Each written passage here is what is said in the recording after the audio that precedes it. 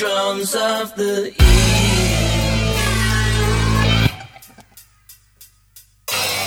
Paralyzed and possessed by crusaders deceived.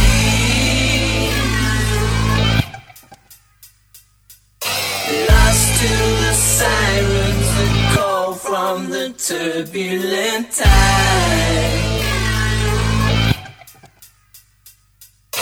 Bound by the science that lives on the lips of the wise.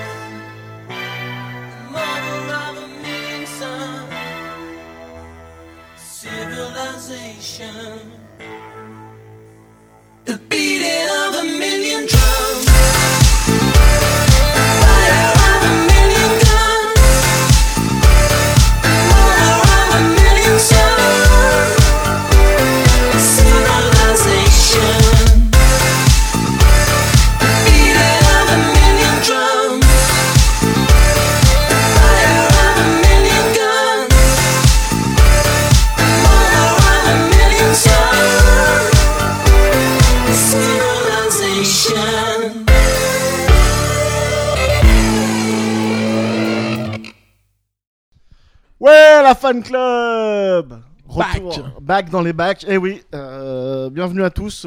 Merci d'être fidèles à nos émissions qui ne sont non diffusées sur les ondes de Radio Canu et qui sont désormais de temps en temps comme une petite Madeleine qui nous rappellerait ses rendez-vous dominicales tard le soir. Bienvenue dans l'appartement mystère. Un appartement mystère. À chaque fois, l'émission est enregistrée dans un endroit spécial. Aujourd'hui, on est chez Johan, Dirty Johan, le procureur, Terrorax. Il est là. Bah bien sûr, mais ne parle pas sans micro, c'est la règle numéro 1 de cette émission, comme de toutes les émissions radiophoniques. Donc, on va revenir de temps en temps. Bonsoir. Jas et Johan, donc deux membres de la fan club qui s'étaient un peu exilés sur Paris, mais maintenant on va revenir un peu de temps en temps, donc on va pouvoir recaler des rendez-vous avec vous peut-être un peu plus réguliers. On l'espère, en tout cas, comptez pas dessus. Voilà. Une chose, ne comptez pas dessus. Par contre. Bah non, ça sert à rien. C'est clair. Alors aujourd'hui, à la fan club, nous recevons Christophe Balm. Ben voilà, bonsoir les gars. Enfin bonsoir, bon après-midi, comme vous voulez. Quoi de neuf, Christophe? Bah rien, l'été, les madeleines, la mer, les merguez, les kilos en plus, tout va bien quoi. Et ben voilà, c'est ça que c'est bon. Florent, qui est là. Salut, Fat Scratches. c'est moi. Tout va bien. J'espère que tout le monde va bien. Pour la rentrée. Guillaume. Bah ça va bien, hein. Ça va bien, on est bien. Quoi On de est bien neuf Tintin. Quoi de neuf beaucoup d'appels pour savoir quoi de neuf. Quoi de neuf? Lyon, la pluie, l'été, le mois d'août ici, bien. Voilà. Non mais attendez, il y a plein de belles choses quand même cet été. On va pas... Mais on va en parler, Oui. bien sûr. Bien De entendu. vieilles belles choses même. Il y a eu Johan. Bonsoir. Bienvenue chez moi. Et voilà, c'était Johan. Et moi-même, Ça va, Hunter, Jas, voilà, tout va bien, je suis là. Je peux m'exprimer dans un micro, donc je suis content. Donc tu balances tes mots. Donc je peux balancer. Guillaume va retirer à son 4 quarts de 100%. son trou de nez. Bon alors pour cette spéciale totalement Improvisée. pas prévue, Impro, ouais. impro, on a quand même Spécial des thèmes. comeback. On va essayer de faire à peu près tous les thèmes. Spécial comeback. Spécial comeback, spécial summer aussi. Mm. Donc en gros Star Wars, les éditions Blu-ray, Tarantino Oh, qui revient avec Django, Thor, Green Lantern, Captain America, X-Men. Est-ce que le film de comics est totalement décédé ou pas? Ou pas loin. Cowboys and Aliens, mieux qu'Iron Man ou pas mieux. Super 8, Ou la même merde. voilà, Super 8 réussi ou pas. Voilà. Super 8 ou Méga 7. Planète des singes, personne l'attendait. Qu'en est-il? Est-ce que le singe plus fort que le monstre? Game of Thrones, une série qui défonce tout. Fast 5, film de voiture et de dérapage ou plus. Cars 2, ou Film comment de voiture et de dérapage ou en comment, plus. ou comment Pixar refile ses films à DreamWorks. Voilà. Là déjà c'est parti pris.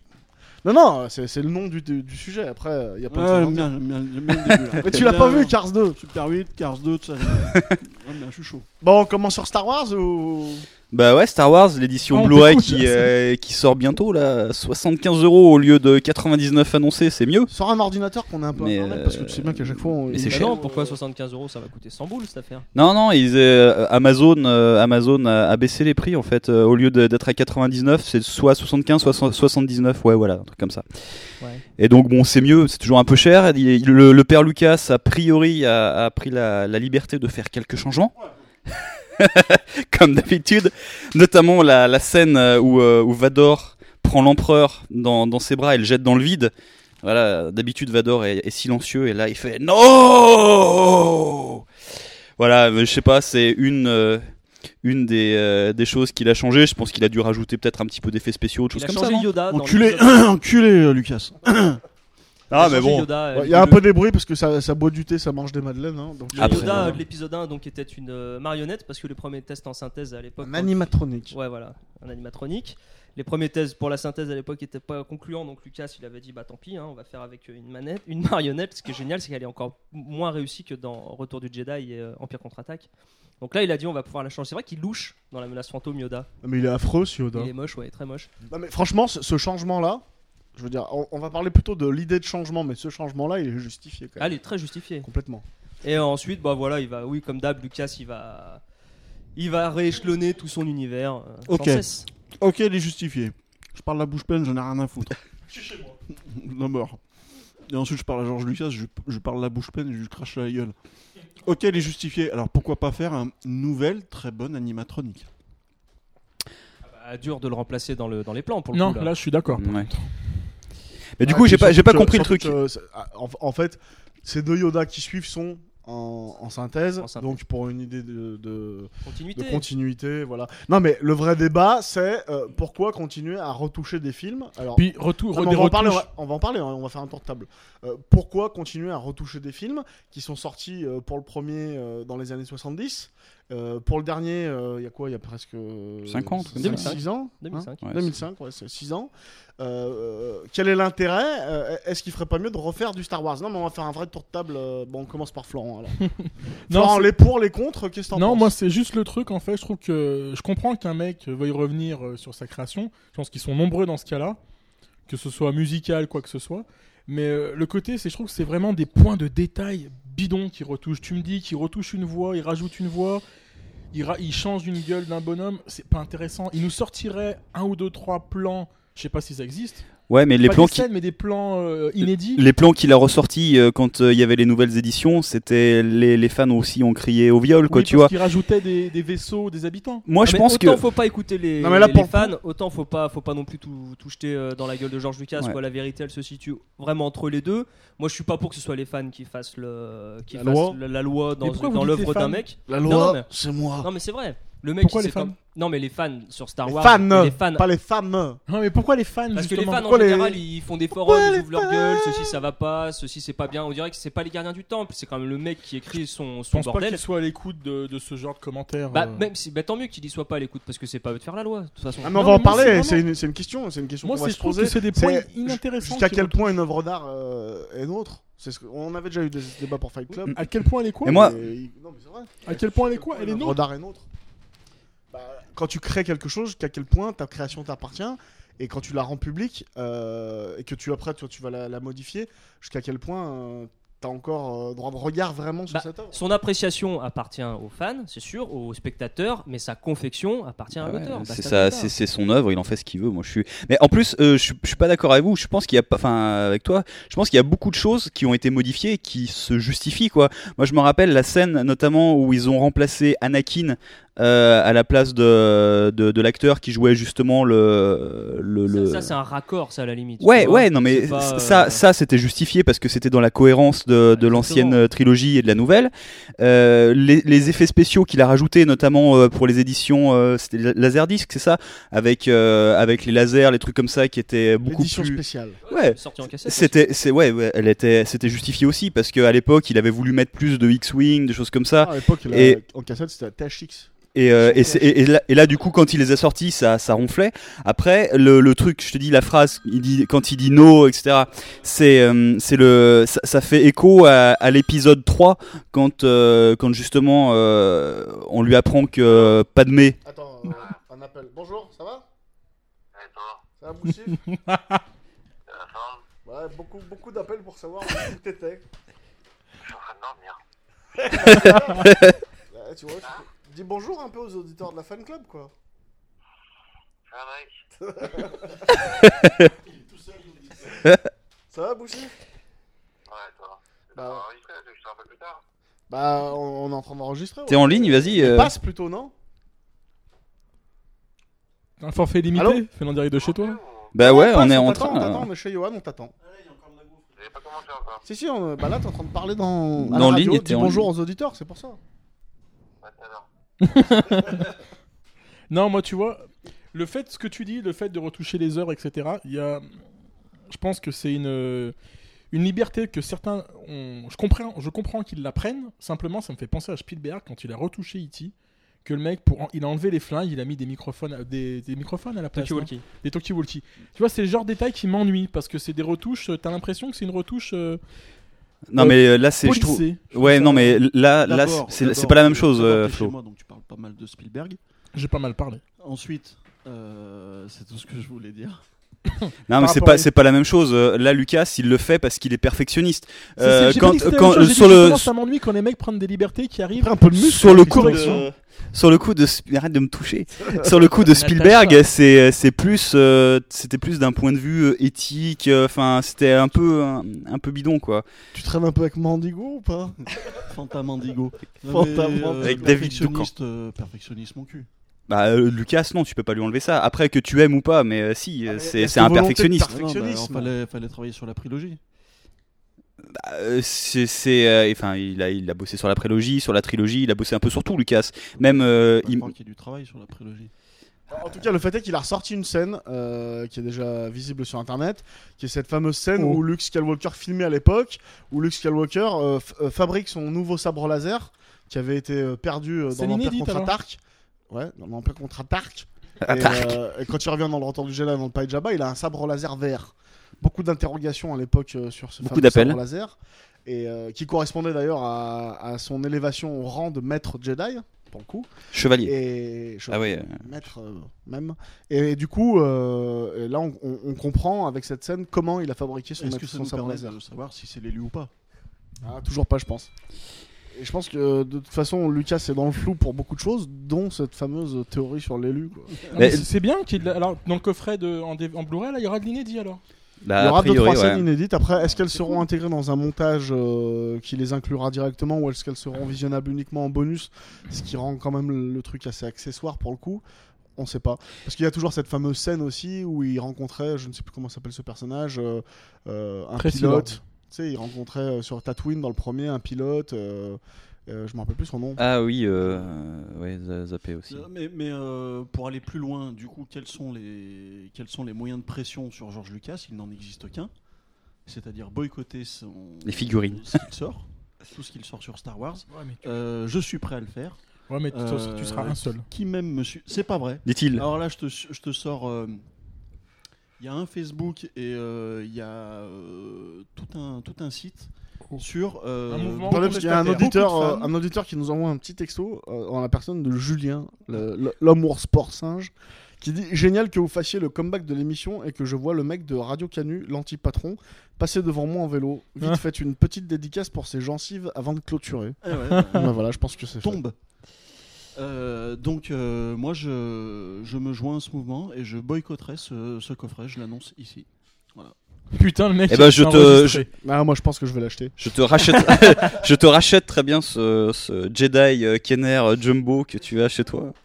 Non, c'est mais c'est du merchandising, ça joue rentre- aussi. On rentre vraiment dans la gamberge du coup, à qui a raison, qui a tort. Lucas, il met un flingue sur la tempe à personne. Si t'as envie d'acheter le coffret, tu l'achètes. Si t'es contre ce qu'il fait, bah t'achètes pas. En attendant, ce qui est marrant, c'est de voir à quel point Star Wars ça suscite toujours autant de folie, quoi, autant de. On part tous en couille on a tous un avis dès qu'il s'agit. Mais voilà, dès qu'il s'agit de parler de la guerre des étoiles, et on avait une réflexion avec Jazz tout à l'heure super intéressante, c'est que en faisant ça, Lucas il protège aussi son empire, parce que Star Wars ça restera unique. Il y aura jamais de remake, il y aura jamais. Ah, voilà, ce que je disais, c'est que le mec, quand tu remakes un film de science-fiction, généralement, les grands arguments avancés par les studios sont: oui, mais à l'époque, les effets spéciaux valaient pas trois pets de lapin, donc maintenant on va les refaire. Généralement, ils se plantent complètement. Ceci dit, ils refont Total Recall. Oui, non, mais généralement, ils se plantent complètement, Bah ouais, tu vois. Bah, il y a Et remake. Ouais, il y a un remake. Et donc, Lucas, quelque part, est-ce qu'effectivement, il fait pas en sorte que personne jamais ne remake de son vivant, en tout cas Star Wars, puisqu'il le remet à chaque fois au goût du jour, quelque part. Alors j'en parlais tout à l'heure quand on était entre nous. Ça me permet de rebondir sur cette théorie dont on avait discuté à table avec Jas et moi, avec Rafik Djoumi, donc éminent journaliste de genre, ex-Mad Movies et tout, qui lui pense que George Lucas... C'est pas ex-Bérévert, c'est ex-Mad Movies. Voilà. Qui lui pense que George Lucas, en tant que maître en sa demeure et grand empereur de son empire, veut emmener son œuvre avec lui et fait tout pour la détruire et qu'elle ne lui survive pas. Est-ce que c'est grave finalement, si tu réfléchis bien, vu que ça lui appartient? Bah, moi, à la rigueur, je m'en fous C'est une bonne version. qu'il remake, qu'il fasse kiffer à ses films, Pourquoi tant qu'il sort les éditions originales. Voilà. Bah, Qu'il donne le choix. Pourquoi détruire On justement? n'a pas le choix. Pourquoi qu'il veuille garder pour lui, etc. Je comprends, mais pourquoi détruire? Il la détruit pas son œuvre. Ah bah si. Bah ça c'est. De notre point de bah, vue. Ça c'est ton point de vue, mais d'après lui, il oui. l'enrichit. Selon lui, je pense que là, c'est un peu pousser le truc loin. Je pense, il cherche à l'enrichir, mais il se trompe en fait. Moi aussi, je pense que je suis Je d'accord. pense pas qu'il veuille détruire son C'est une œuvre. belle théorie, on aurait envie d'y croire, qu'il y a une théorie totalement folle dans laquelle il coulerait avec le navire, quoi. Parce que là, il n'y a pas les Mais versions d'origine. effectivement, je pense qu'il a des goûts de chiottes, non mais en vrai, et que il suffit de voir la scène où Han Solo marche sur la queue de Jabba en synthèse. Bah, il suffit de revoir les Ewoks aussi, parce que déjà à l'époque, il y Non, mais avait du voilà, goût de il y a chiottes. plein- Ça, c'est de plein de l'humour à choses. la Michael Bay, quoi. Non mais voilà, il y a plein de choses comme ça. Et je pense que... on va en parler d'ailleurs, tiens, on en a pas parlé. Et ouais, on va le- Ah oui, c'est vrai. Et donc voilà, je pense que il a des goûts de chiottes et qu'il pense faire bien, comme dit Florent, et que malheureusement, il ferait mieux de se sortir les doigts du cul, d'aller voir ses studios et de commencer une nouvelle trilogie de Star Wars, tu vois. C'est clair qu'il ça Alors, fait des années qu'il pourrait de faire nous ça. Si je saouler peux- à si je peux me retoucher les permettre, derniers trucs. Juste pour un peu aussi préciser l'isolement, parce qu'il y a un isolement, George Lucas, quelque part il est isolé avec la guerre des étoiles, c'est que quand il met en chantier l'épisode 1, il demande à plusieurs personnes de travailler avec lui à l'histoire. Darabont, déjà à l'époque, Laurence Kasdan, qui avait bossé avec lui sur l'Empire contre-attaque, et il y a plein de noms qui se sont succédés comme ça. Il a cherché à contacter beaucoup de personnes, et toutes ces informations sont bien évidemment vraies, et tout le monde lui a dit non à la fin. parce qu'ils lui ont tous répondu à un truc tout bête. Ils lui ont dit écoute, Star Wars, ça repose tellement sur tes épaules que on se sent pas à l'aise en fait. À travailler à côté de toi sur la Guerre des Étoiles, c'est pas possible. Ouais, Donc ouais. qu'est-ce qu'il a fait ? Il a été chercher Rick McCallum pour ressortir la première trilogie donc en édition spéciale et commencer à produire les 3 autres. Donc il avait juste besoin d'un producteur et tout l'artistique il l'a assumé tout seul, aussi parce qu'on lui a dit non. Darabont, il a eu du nez. Puisque finalement, il lui demande de bosser sur Indiana Jones 4. Darabont lui sort apparemment, moi je l'ai pas lu, mais toi tu l'as lu par exemple, un script de malade mental. Ouais. Que Harrison Ford et Steven Spielberg Valide. ils s'appellent dans la nuit, ils se disent est-ce que t'as lu machin, bim on le fait, et Lucas qui fait ah bah non en fait on va pas le faire celui-ci. Ouais, parce que c'est lui qui a le dernier mot. Hein. Voilà. Donc, Et chez Lucas, il y a peut-être aussi un côté, d'où les changements dans Star Wars, de vouloir plaire au plus grand nombre. Faire des trucs pour les kids, faire un truc pour les nostalgiques. oui, Et je pense qu'il qu'il est déjà sur Jedi. Oui, c'est vrai. Donc c'est pour ça que je pense pas qu'il veuille détruire, mais qu'il enrichit à sa manière, mais que c'est. Ouais, c'est sa manière balourde. Balourde. Moi ce que j'ai envie de lui dire à Georges c'est Star Wars c'est une partie de moi, j'ai pas besoin que tu me retapes les seins et les lèvres, tu vois, les seins et les lèvres me conviennent très bien. Donc Mais il y a- inutile il y de a- retaper Johan, quoi que ce c'est soit. vrai, moi. silicone. C'est vrai que Et tes puis seins, vous oubliez aussi qu'il y a la série normalement qui était censée sortir cette année. Je pense qu'elle va avoir du retard, mais elle était prévue pour C'est une 2011. arlésienne ça. Bah, il y avait pas mal a priori de scénaristes qui avaient bossé dessus. C'est vrai que ça fait 1 an et demi où on n'a pas d'informations quoi. Mais c'était vraiment quelque chose qui apparemment lui tenait à cœur. Hein. Le fait de faire Ah oui, plus ou moins. Plus de pognon, ça lui tient à cœur. Mais non, mais moi ça me tentait vraiment de faire un truc élargi avec les Bounty Hunters, avec un peu l'univers Je étendu. suis d'accord avec Parce toi. que l'univers de Star Wars est tellement riche. Je veux dire, les jeux de rôle, les romans, les trucs comme ça, les BD qui puisent justement dans son univers et qui, la plupart du temps, sont vraiment très bonnes. Enfin, il y a tout, mais il y a vraiment des très bons scénars qui sont parus dessus.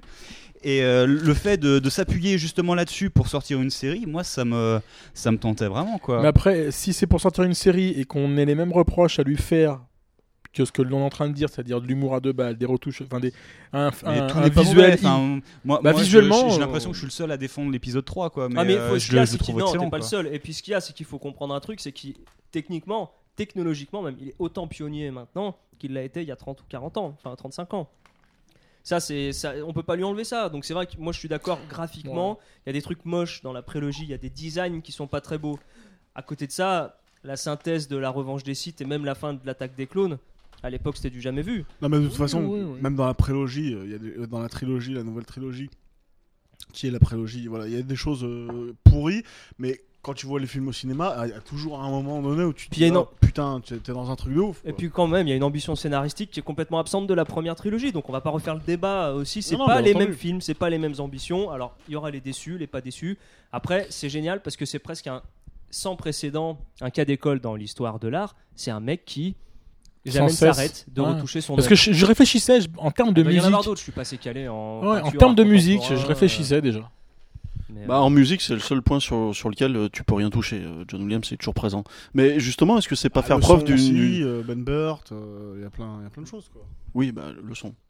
Voilà. Alors que l'image, il y a presque tout à revoir sur la prélogie. Mais est-ce que c'est un mec qui n'arrête pas de travailler toujours sur le même truc? Est-ce que c'est pas aussi faire preuve d'une extrême pauvreté d'imagination? Non, quoi bah non, quand tu vois un truc comme Star Wars, Je pense pas, regarde Tolkien qui a travaillé toute sa vie sur la contrée. Tu vois, il a fait Le Seigneur des Anneaux, il a fait Bilbo le Hobbit, il a fait. Non, mais moi je l'ai pas lu, mais apparemment c'est quand même d'une autre ampleur Tolkien que George Lucas. Oui, mais après, tu sais, écrit, Tu sais, ça peut se comparer. écrit hein, et mis c'est- sur le papier et mis en image. C'est pas comme Il m'envoie des messages là. C'est George Lucas. Bah ça merde, peut se bah comparer, viens, alors, viens Tolkien. débattre. Je t'attends, Georges. Ouais, bon, bref, ça arrive en Blu-ray. Oh, ça va Certains s'acheter de toute l'achèteront, façon. d'autres l'achèteront pas. Mais Voilà. c'est intéressant du coup, parce que là on en arrive à un point, ce que dit, enfin, la position de Johan, on verra s'il la tient. Mais c'est intéressant. On arrive là à la croisée des chemins pour un truc qui nous fédère normalement tous. Voilà. En fait, le truc c'est que j'en deviens extrémiste. Il y a tellement de changements. Si encore là, il avait arrêté d'y toucher, évidemment que je l'aurais acheté. Mais cette semaine, on apprend tout ce qu'il a rajouté. Hein, les paupières aux Ewoks, le summum étant de faire parler Dark Vador quand il parlait pas. Ça c'est. Mais surtout qu'il avait fait c'est- tirer Gridou en premier C'est magnifique. pour rendre Han Solo peut-être plus, je sais pas, plus quoi. Politiquement correct. Voilà, et maintenant il refait tirer Han Solo, donc Bah ouais, parce que les fans, voilà. Non, mais c'est bien la preuve que solo, c'est sans. S'il écoute ses fans quand même. Il y a Ah ouais, plus bien de sûr. cohérence, il y a plus de voilà quoi. La seule chose qui restera, c'est que certainement le master numérique haute définition qui va nous pondre là, par contre, ça va être de la folie. Ah, Voilà. ça, tu vas regarder ça, sur du HD, ça va faire, Ça ça va va faire être mal fou aux yeux. évidemment. En Déjà, termes de technique, ça va être. déjà les DVD, les derniers, les copies étaient déjà C'est ce superbes. qui se fait de mieux en DVD pratiquement. Donc il n'y a pas de problème. Mais moi, il me pousse dans mes derniers retranchements. J'en deviens extrémiste à ne plus vouloir participer de sa supercherie. On verra bien ça bientôt, tout ça, et puis on les regardera parce que moi je vais les acheter de toute façon. Je pense que Oui, Guillaume oui, aussi, ça va. d'autres aussi. On sera là. Et on regardera tout ça, on en reparlera. Petite pause musicale Exactement. et on se retrouve tout de suite après.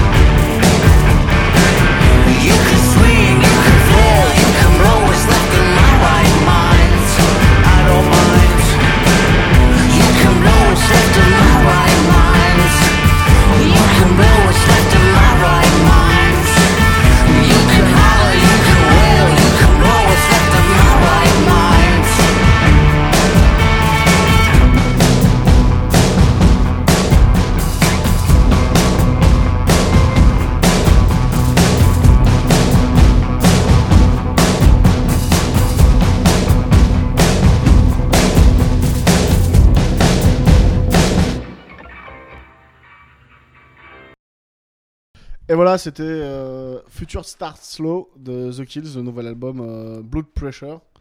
Super Excellent album. Bien mieux que le précédent.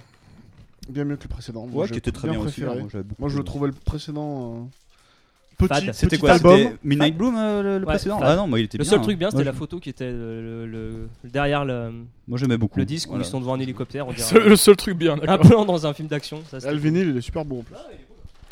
Donc voilà, et un petit film à petit budget dont on n'avait pas parlé encore à la fan club, Transformers 3. Michael Bay est de retour. Alors là, petit film à petit budget. on est, Sundance, on est sur un gros morceau là. Voilà, ça va. Alors, previously on la fan club, Jess et Yohan qui avaient vu Transformers 1 en avant-première à Los Angeles. Nous avions donc descendu ce film contre vents et marées ici. Non, je Non. pense que Descendu le ou Transformers déf- 1, le Transformers Descendu ou défendu Défendu. Non, non, défendu. Ah, j'ai Ah, pas le dit Transformers. défendu. T'as dit descendu, je crois. le j'ai ça. Transformers défendu. 1 était plus ou moins unanime. à C'est part une belle toi, Flo, merde. à part C'est une toi, belle Flo. merde. C'est une putain de merde. Ma ce gueule, film. Guillaume, il avait détesté. Tu rigoles, moi j'ai détesté Il a Transformers. aimé. Je suis Le seul 1, à. t'avais Ah détesté. bah Il y a Non, que non, il y a que le Boussif deux, et moi qui on avons va pas aimé. ressortir les émissions, l'auditoire jugera. Le mais 2, va on C'est avait de la merde. déféqué dessus, ouais, mais le 1, non. Je Non, crois non, que faut t'avais être- pas trop aimé celui-là. Si, Si, bah, t'as Non, bien non, aimé faut être honnête. T'as C'est bien Julien aimé qui quand- était déçu quand parce que le film Bumblebee était pas pissait assez sur. violent. Moi j'ai le t'aimes bien ça. DVD Ouais. Transformers. Donc Transformers 2, on était tous unanimes Pour dire que c'était de la merde. que c'était une sorte Pas de la merde. de remake Tout moche. raté du 1. Mais vous Ah, déconnez, de la putain, merde. les mecs à l'époque, vous disiez du bien de ce film. J'étais le seul à Le en deux, parler, Non, c'était non, de la le 2, merde. arrête. non, Non, le non, deux, on ne mens l'avait pas, défoncé. Flo. Non, le 2 il fait un peu mal à la tête, mais il est cool quand même. Le Non, 2, non. c'est pire que de Non, la mais le 2, on merde. l'avait taillé, rappelle-toi. On disait, c'est quoi ce truc à la Terminator, la meuf, là, tout pourri. Ouais, ça c'est nul. Les robots Oui, transformables oui, oui. en cassette, machin, c'était tout pourri. Et machin, l'humour tout. à deux Ça va balles. être- ça L'humour à taillé, deux ouais. balles. Un point. Et voilà le 3. Alors le 3. 3. T3. On va faire un petit tour de table. Christophe, qu'est-ce que t'en as pensé Le 3. Dark Bah, of the Moon. c'est-à-dire que si tu enlèves. Qu'est-ce que t'en as pensé Non, non, Fonce. Il y a du très bon et du très mauvais, et sincèrement, il me reste pas grand C'est chose toi de qui es ce très film-là, mauvais, quoi. Christophe. Attends. Non mais attends, 10 minutes au début qui sont très bonnes, 40 minutes à la fin qui tabassent, et le film il dure 2h30, donc ça te fait quand même 1 heure et quart où tu te fais chier, quoi. Donc Putain, ça fait beaucoup. Christophe, la meilleure chose que t'aies pu dire dans le fan club. Donc, voilà. Tous Flo. les temps. bah moi je développerai après, mais je peux dire bonne surprise. Vraiment. Bah vas-y, développe. Développe un chouïa quand même. Bah je peux développer parce que je trouve que les deux précédents sont vraiment des catastrophes. Celui-ci, la première chose qui m'a épaté, c'est que le film est lisible. Alors que le précédent, c'était un mal de crâne pas possible. Là, le truc arrive à être lisible. Donc tu profites de certains plans, vraiment, ce qui n'était pas le cas précédemment. Je mets de côté l'histoire parce qu'il n'y a rien de plus linéaire et sans aucun enjeu dramatique. Juste petit exemple, la scène où tu es supposé croire, mais ça marche pas du tout, qu'ils sont partis, les Autobots. Exact, ouais. Tu sais très bien qu'ils vont revenir. C'est Ah, mais une on va scène. rentrer en détail dans. C'est un cliché, mais voilà. Donc pour dire, le scénar, je m'en foutais totalement. Mais j'en ai vraiment. Je trouve que le début est très bien fait. Le début avec tous les dires autour de la Lune et tout ça. Des missions spatiales. Des missions La NASA. spatiales, c'est extrêmement bien foutu. Même Je suis- Tchernobyl, c'est Tchernobyl. une scène qui a des couilles, mais entre Tchernobyl, après Tchernobyl, jusqu'à la scène finale. Mais donc, en tout cas, ce que je peux dire, c'est que oui, il y a des plans qui dépotent, il y a de l'action qui. La scène de l'immeuble est excellente. Il y a plein de trucs que j'ai vraiment kiffé. Et je le dis parce que j'ai eu une vraie surprise de pouvoir en fait comprendre sa mise en scène. J'exagère un peu, mais il y a des choses.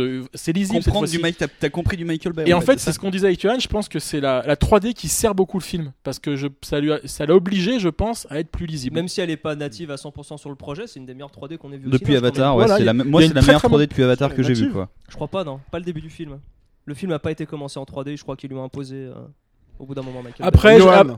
pardon, je veux juste terminer là-dessus. On est d'accord, par contre, qu'il y a tout le côté le plus pourri de Michael Bay, soit dans l'humour, dans la gestion des personnages, dans les enjeux, dans Mais dans l'humour, t'es malade. John Malkovich qui fait du karaté contre Bumblebee. c'est Ça génial, fait rire, mais le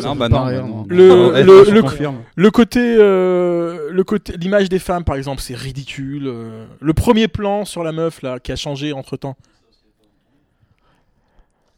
No comment. Mais dans celui de Jason Johan, Tatum. qu'en penses-tu, Johan, donc, de ce film? Transformers 3, je me demande si je suis pas allé le premier à être allé le voir de nous tous là, où j'étais sorti en envoyant des SMS partout en disant que c'était un chef-d'œuvre. Scénaristiquement, on s'en bat les reins, hein, à part cette première partie, début, voilà. toujours bien sur participation de la NASA, bordel, machin et tout. Moi, je dirais. Oui, non mais ça c'était cool et tout. Bon, dommage, ça ne suit absolument pas derrière. Mais je compare ce film à Tron Legacy, parce que pour moi c'est une expérience sensitive, visuelle et sonore. D'abord la musique, Steve Jablonski il se sort complètement les doigts du cul tout en pompant allègrement le Dark Knight et Inception, il n'y a pas de problème. C'est l'élève de Hans. Oui, c'est l'élève de Hans, mais là il lui prend quasiment tout, quoi. Tant mieux. Enfin tous les trucs, quoi, il les a pris. Ensuite visuellement comme on dit, la 3D ça lui fait beaucoup de bien parce que il est obligé de faire des plans plus longs, donc nous on a le temps de s'installer un peu dans sa mise en scène. Et il y a des plans, je suis désolé, il y a que chez lui que tu vois ça, quoi. On pourra en reparler, mais il y a des scènes, que ce soit l'immeuble, que ce soit les mecs qui jump et tout, c'est pas possible. Tu vois ça, tu te dis incroyable. Guillaume. Je crois qu'il s'est dit, vu que c'est le dernier, qu'il en a quand même un peu marre de la franchise parce que ça lui colle au basque. Là, quand même, il a fait les 3 films en 4 ans. Quand même, il a fait 3 Transformers en 4 ans, le mec. Donc, en termes, vous qui bossez un peu là-dedans, tout le monde arrive à imaginer plus ou moins la dose de boulot que ça demande phénoménale d'être à la tête de 3 films de cette ampleur. Comment le mec il est pas mort, quoi. C'est complètement fou. Donc il s'est dit j'arrête. La fin du film est complètement dans cette lignée là, c'est-à-dire que le film se termine, basta. C'est le seul de tous qui se termine pas sur une grande morale, une grosse fin à l'américaine. Là, la bataille. Ma gueule, il termine sur une morale à la Non, mais Optimus Prime, pareil. Attends, c'est la même fin que le 2. La grande différence, c'est qu'il la filme en un plan. Tu vois, la bataille se termine. Optimus il arrive, il parle, il fait blabla et le film est terminé. Tu vois ce que je veux dire? C'est vachement cut par rapport aux 2 précédents. Il a tout donné, et puis je crois qu'il grandit aussi en tant que metteur en scène, Michael Bay. Tu l'as aimé ou pas le film? Oui, moi j'ai beaucoup aimé. C'est bon ça. Non, mais si, le mec, Il je crois, grandit. vous allez voir, dans les années à venir, il va pondre des films. On m'a dit la même chose sur Tous les- Island. Non, mais Island, c'était minime, tu vois, comme évolution. Island, les plans qu'il y a dans Transformers, tu veux dans Transformers 3, tu veux pas. Ah oui, oui, c'est un peu comme c'est rodé ça en plus. Et donc, ouais, il y en a 2. Mais du coup, moi je trouve qu'il a réussi son pari, c'est-à-dire qu'il a mené la franchise à son terme, une trilogie. Visuellement, il a encore livré un film qui surpasse tout. Et puis vaya con Dios. Je suis sûr qu'il va revenir. Il va vous confirmer qu'il est en train de prendre du galon. Prendre des plans de ses autres films, il l'avait déjà fait sur les précédents, de toute façon. Bon, toi, Jas, Et ensuite, je vais laisser la parole à Jas, mais juste pour dire que je suis assez impatient de son prochain film. On pourra en parler après. J'espère que c'est celui-ci qui le fera. Moi, qui était très fan du premier, qui était vraiment déçu par le deuxième parce que tous les côtés noirs de Michael Bay, on en a assez parlé ici, l'humour, la mise en scène, cette espèce de cara design de toute façon des robots auxquels j'ai jamais vraiment accroché dans la série. Ça c'est vrai, ouais. C'est vrai. Il continue là-dessus. Moi, ce qui m'a vraiment gâché le film, parce que effectivement, il y a des moments de bravoure, de mise en scène et des trucs en animation. T'as jamais vu ça. Je parle surtout de Shockwave, qui pour moi est le seul vraiment truc intéressant dans le film. Donc l'espèce de monstre qui est dans Tchernobyl qu'on retrouve après à la fin. C'est vraiment le seul truc qui moi m'a scotché. Le plan dans son ce œil film. pendant la scène de l'immeuble. Oui, mais voilà, mais il y a que lui qui m'intéresse, tu vois, dans le film. Et après, un film, c'est pas que 3 scènes d'action qui. Je suis surpris. Attends, mais laisse-moi finir. Ouais, non, mais juste un détail que t'aimes pas, que tu cites pas, toi, te connaissant, le Mégatron qui arrive en nomade dans le désert, tout ça. T'as trouvé ça balourd. Alors attends, Megatron qui arrive en camion. Il a tout pourri. détesté. Non, mais en camion tout pourri C'est une avec. super idée. Attends, il se transforme en robot et là il sort un petit foulard. Et il se met un petit bandana sur non, le crâne mais comme juste ça. en termes de design, Attends, c'est laisse-moi bien finir. vu. Après, il se gratte la tête et il y a des sortes de puces métalliques qui lui sautent de la tête. En termes de Et là, design, il c'est arrive bien dans vu, une mais sorte de ça sert à rien. décharge. Et il y a des sortes de petites bestioles, c'est parce que ça, il leur jette des graines comme si c'était des poules. Et là, t'as l'espèce de fantôme de Ghostbusters en Transformers qui arrive. Tu dis, mais qu'est-ce que c'est que cette scène pitoyable, quoi. Ah ouais, t'as pas aimé Et Megatron, attends, mais Megatron, main quand même, à la complètement fin, bien. mais c'est ce que je vais dire. Donc, avant de dire ça, je vais finir mon propos. Moi, ce qui m'a gâché le film, c'est que dans les 2 premiers, tu t'intéressais pas forcément plus aux personnages et compagnie. Mais c'est que là, il détruit tout le peu qu'il a construit scénaristiquement autour de ses personnages dans ses 2 premiers films. Il jette tout à la poubelle. Shia LaBeouf, t'en as rien à branler pendant tout le film, même si c'est le meilleur du casting. Hein. La meuf, la blonde, qui est là, on se croirait dans un clip de rap ou dans le début d'un film de cul juste avant que ça passe en mode hard, tu vois. Des plans complètement. Il a toujours fait non, mais ça. ça, c'est vrai que t'as halluciné quand même. Les robots. Non mais les robots, t'y crois pas. Je veux dire, Optimus, t'y crois plus une seconde. Le mec, il part, il revient. Non mais on part. Est-ce que ça on rejoint quitte la planète, on revient. Est-ce que ça rejoint pas alors ce que disait Guillaume, parce que ça je savais pas.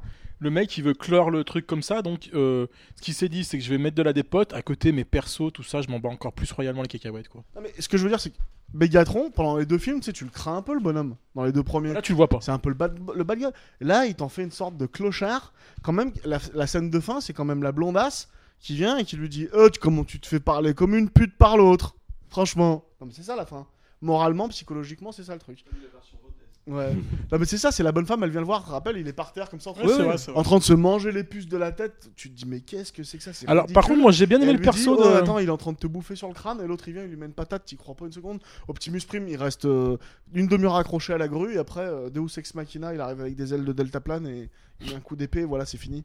Mais ça, c'est ce qu'on disait tout à l'heure au Il est niveau de. pitoyable. Au niveau de la dramaturgie, c'est bidon. Mais quand moi, là où je vais Pour te moi, un film, contredire. c'est ça aussi. Mais non, là où je vais te contredire, c'est que je sais chez qui je suis.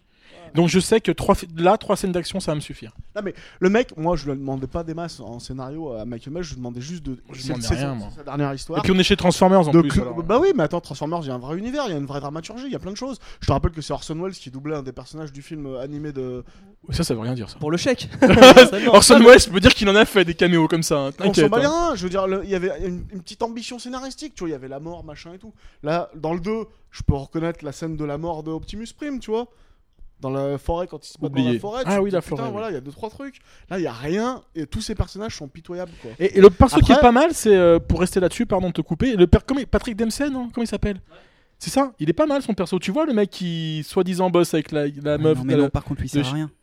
Bah non, il sert pas à Il rien. sert à rien. Ouais, À la si, il fin, sert à attends, rien. et juste la scène Je suis pas où il y a la d'accord. planète, où il y a la planète des Autobots qui arrivent sur Terre. Donc en gros, ça veut dire que la Terre va mourir parce que ils vont entrer en contact, donc ça va être l'apocalypse. Et le mec, il sait que de toute façon, il va mourir, et malgré tout, il continue à aider les Decepticons. Non, justement. Mais si. Non, parce que les Decepticons, ils l'ont promis de le sauver. Ils l'ont dit, tu feras partie des. c'était- Ah, c'est mais au regardez, moment- vous c'est au discutez, moment- on dirait, j'ai un enfant, et on dirait les histoires du livre d'enfant. Non, mais Il y a ouais, le mec- Mais c'est- arrête, non, Jazz, mais qu'on est c'est- chez dans les Transformers. Non, mais c'est naze. On peut Je pas veux dire- discuter non, mais de je veux la dire- face cachée de. Mais je veux sais pas dire, quoi, autant de la le lune. début du film, moi je suis allé le voir tout seul au ciné, ce truc à Paris un soir à 23h, je crois. Il y avait pas grand monde dans la salle, je vois le début avec la NASA et tout, tu te dis putain, le mec, il prend son film au sérieux. T'arrives dans un truc qu'il n'y avait pas forcément dans les autres, tu vois. Il a développé un peu le truc. Il y a même Buzz Aldrin qui joue dedans. Et après, tous ces personnages. Attends, la chef de la NASA, la petite blonde là qui met des Nike là, un petit placement de produit. Elle est là, qui gueule sa race sur les robots, mais t'y crois pas une seconde. Francis McDormand. Non, mais t'y crois pas une Moi, seconde. je trouve qu'il s'en sort bien en plus, Non, mais Francis t'y crois pas une McDormand. seconde. John Malkovich, il est complètement ridicule. Mais lui, il est ridicule. John Turturro, il est encore plus ridicule que Non, dans le il est 1 et le moins 2. ridicule que dans le 2. Ah, Le Malkovich- summum, c'est le 2 pour John Turturro. Alors ça, Malkovich, c'est imbattable. il arrive, il C'est repart scandaleux. et il revient, on ne sait pas Mais pourquoi oui, en c'est fait. Comment vrai, il mais s'appelle? c'est C'est vrai. qui le rappeur là? C'est Tyrese? Il y a un rappeur dans Hein Transformers? Mais oui, il est là, tu sais, il sort les poubelles, il a son petit gilet, et puis là d'un coup Ah, les mais c'est mecs un ils rappeur, arrivent, ils lui lui disent ah mais t'es là, bah viens faire la guerre. Ah ouais c'est vrai, et ils partent tous faire la guerre. Mais il rappe Je quoi, dis, lui? mais C'est un rappeur? À quel Non, moment? À quel moment Ce film, je suis C'est d'accord pas avec toi, possible. il y a des scènes de malade, la 3D est vraiment super bien vue, mais tout le reste c'est de la merde quoi. Non, mais par contre, je suis pas d'accord sur les personnages parce que, enfin, par contre, c'est dans le 3 et je pense que c'est bien. C'est aussi une volonté, c'est pour ça qu'il le termine comme ça. Le personnage principal, et il l'iconise à mort, c'est Optimus. Mais ça aurait dû être, moi j'ai pas frissonné Mais une ça seule l'est. fois quoi. Ah, quand il revient, même si tu sais pas d'où il revient, machin et tout, quand il arrive, il met un coup de sorte de fusil à pompe. Non mais bien sûr. La douille. Ah, Rappelez-vous la taille de la Il a douille. une scène super badass, je le reconnais, mais le grand méchant, Sentinel Prime là. Mais déjà, c'est quoi déjà dans le 2, l'espèce de Blackbird là, qui était ridicule avec sa canne qui boitait. Là, lui, il revient avec sa tête de clochard, de vieillard là. Non, le clochard c'est Megatron, lui c'est le vieillard. Les deux là qui retrouvent au bord de la NASA là. T'as pince-mi et pince-moi, la tic et tac là. Ah ouais, les deux petits Eh, là.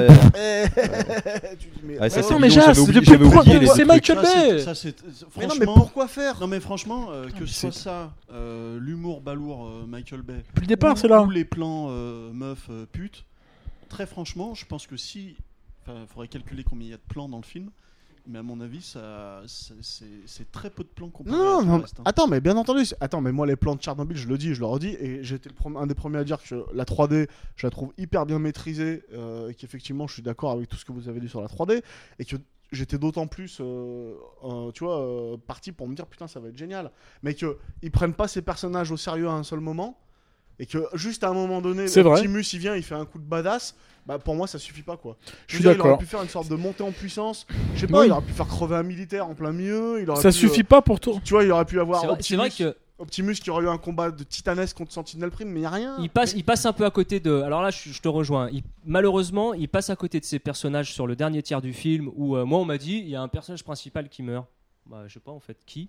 Puisque, Bah si, c'est un des Transformers qui se fait C'est shooter pas dans le Iron dos Hide, par. Ah comme oui, ça. oui. Iron Ouais, Hide. non, d'accord. Moi, je croyais que ce serait un des personnages humains. qui allait Non mais mourir. d'accord, mais Iron Knight, c'est un des personnages principaux. Il est là depuis le début. Oui, bon, c'est il rate un peu fidèle. ça, c'est vrai. Mais au moins, ce qu'il rate pas, c'est qu'il te dit, à la différence du 2 où il t'en donne trop à la fin et ça fait mal à la tête, là sa fin est guerrière, lisible, et toute la scène où Chicago est mis en quarantaine, quand même un sacré morceau de bravoure. Voilà. Non, puis les vaisseaux, moi j'ai bien aimé. Je trouve, franchement, l'esthétique des robots depuis le départ, je suis vraiment pas fan. Mais je trouve que tu rentres dans son esthétique, que Shockwave y est pour grand chose parce que. Ça t'embête qu'il humanise un peu les personnages en fait, toi. Genre Mégatron en clochard dans le désert, ça t'aime pas. Non, mais c'est pas humanisé, c'est que là, Si, il sert à rien. humanise. Il les Bah si, ridiculise parce qu'il- plus qu'il mais les non, je humanise. trouve pas, parce que Mégatron justement c'est bien parce que c'est toujours finalement t'as l'impression que c'est le grand méchant mais finalement il est toujours la petite pute de quelqu'un. Mais non, mais par exemple, Starscream, dans le 1 et dans le 2, moi je me rappelle, je suis désolé, la première scène dans le 1 où il se bat, il y a Starscream qui est là, qui se bat contre 2 F-14 ou 2 F-16, je sais plus, Les Raptors. qui se transforme, il saute dessus, il les défonce et tout. Je veux dire, tout le long du film, tu sais, tu te dis un peu, putain, oh, il a la grande classe ce robot, il est super méchant. Quand il va arriver, ça va être tendu pour leur gueule. Et quand il arrive, il rate pas ça dans le 1. Dans le 2, je sais plus quelle scène, ou même la poursuite contre la première voiture de police, contre Bumblebee. Tu te dis, putain, oh, s'il se fait attraper, il va en prendre plein la gueule, Bumblebee. Tu vois, je veux dire, t'y croyais à ce moment-là. À la fin, mais t'y crois plus. Je veux dire, Shockwave, exemple parfait. Le truc, il défonce Tchernobyl, il défonce Chicago, il défonce la ville. Et Optimus, il arrive, il met un coup d'épée, c'est fini. Tu te dis, mais pourquoi le truc, à un moment donné, il l'emmène pas de manière épique, le truc, tu vois. Moi, c'est ça qui m'a manqué, c'est de l'épisme et puis un vrai premier degré, un vrai amour de ces Parce que personnages. l'épisme, c'est ta grande passion. Exactement, Bilto. Les courses épismes. Non, mais finalement, voilà, la trilogie, elle est finie. Il en fera pas d'autres. Il l'a dit. Ouais, c'est sûr. Bah en tout cas sans lui quoi. Sans lui et chez la Bioff, il s'en va aussi. Enfin, vu le film, ce qu'il rapporte, c'est obligé qu'il continue de toute façon. Ah, mais moi, j'aimerais bien un reboot, tu vois, de ce film, mais de cette mais franchise. par tu vois. contre, justement, pour aller dans ce sens-là, qu'est-ce que ça aurait donné si c'était un Cameron, un Nolan ou un Fincher qui s'était occupé de ça? T'es malade.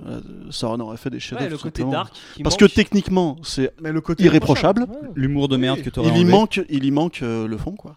Parce que ILM là surpasse. Enfin ils ont poussé les effets spéciaux dans leur dernier retranchement. Voilà, là, je sais la pas comment tu synthèse. pourras faire plus. Mais après, non, mais hein, de toute façon, tu pourras toujours faire plus. Mais là, je veux dire, c'est irréprochable, techniquement. Tu vois, la scène de l'immeuble, elle est géniale. Oh, mais, de l'immeuble, non, ce mais morceau tu vois, de bravoure. cette scène de Oh. l'immeuble, elle est géniale. Mais les bonhommes qui sont dedans, en vrai, t'en as rien à branler.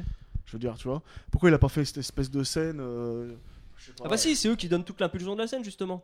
C'est une espèce de labyrinthe, ils essayent de sauver leur peau dans Oui, ce truc, non, mais c'est je veux dire, impossible. non, mais je te dis pas que les personnages, j'ai compris le film, hein, mais je veux dire, les personnages, s'ils seraient morts à ce moment-là, à part Shia LaBeouf, tu t'en battais les reins, en fait. Oui, de oui, ces gens. certes. Bah, bien sûr. Mais finalement, qu'est-ce qu'on peut Donc, t'as pas reprocher le. Qu'est-ce qu'on peut reprocher à Michael Bay? Parce que finalement, il réalise son film. Techniquement, on l'a dit, c'est irréprochable. Mais putain, les scénaristes, qu'est-ce que vous faites, quoi? Bah, Et les c'est vrai qu'en scénaristes, plus, il a et pas lui, il est quand il a même- pas la grève des il- scénaristes pour se cacher Non, mais il est derrière quand cette même- année, quoi, tu vois. Enfin, je sais pas, les scénaristes, c'est un peu facile. Bah Mais non, genre, mais on là, a- je vais convoquer quelqu'un d'autre. C'est corpo quoi. Et ça me fait mal au cœur. C'est le producteur. C'est Steven. Mm. C'est Spielberg. Toujours là à foutre la merde, cette espèce de Spielberg, là. Toujours là dans les sales coups. Indiana Jones qui a Transformers. Ah mais c'est vite produit, c'est vrai que c'est des films qui sont trop Super vite vite, produits, toujours il y a là pas, dans de les salles. réflexion Arrête, derrière arrête, quoi. arrête, c'est- vite. pas de vite produit, je sais pas. Bah, attends, Johan, 3 films de cette ampleur en 4 ans. Et tu C'est penses vite vraiment, produit. Oui, mais il ne fait que ça. tu penses vraiment que Spielberg Non mais il a du grand coup, chose excuse-moi Florent, juste pour finir, les scénarios sont validés à l'arrache, ok bon, ouais, Surtout qu'est-ce le qui se 2. passe, bim bim, ok c'est cool quoi. Non mais là ça a complètement raison. Tu peux reprocher d'avoir des personnages inconsistants, des scènes qui décollent pas, ou moi aussi j'attendais plus de dramaturgie à la fin, malgré qu'on soit dans un Transformers. Après, je crois que là, du coup, c'est plus imputable à Michael Bay. Peut-être qu'il avait pas envie de se battre. Il a dit voilà, le scénario il est comme ça, je le tourne comme ça, basta. Il aurait certainement tourné aussi bien un scénario mieux écrit. Hein. Pour le coup, je crois pas que ce soit vraiment sa faute là.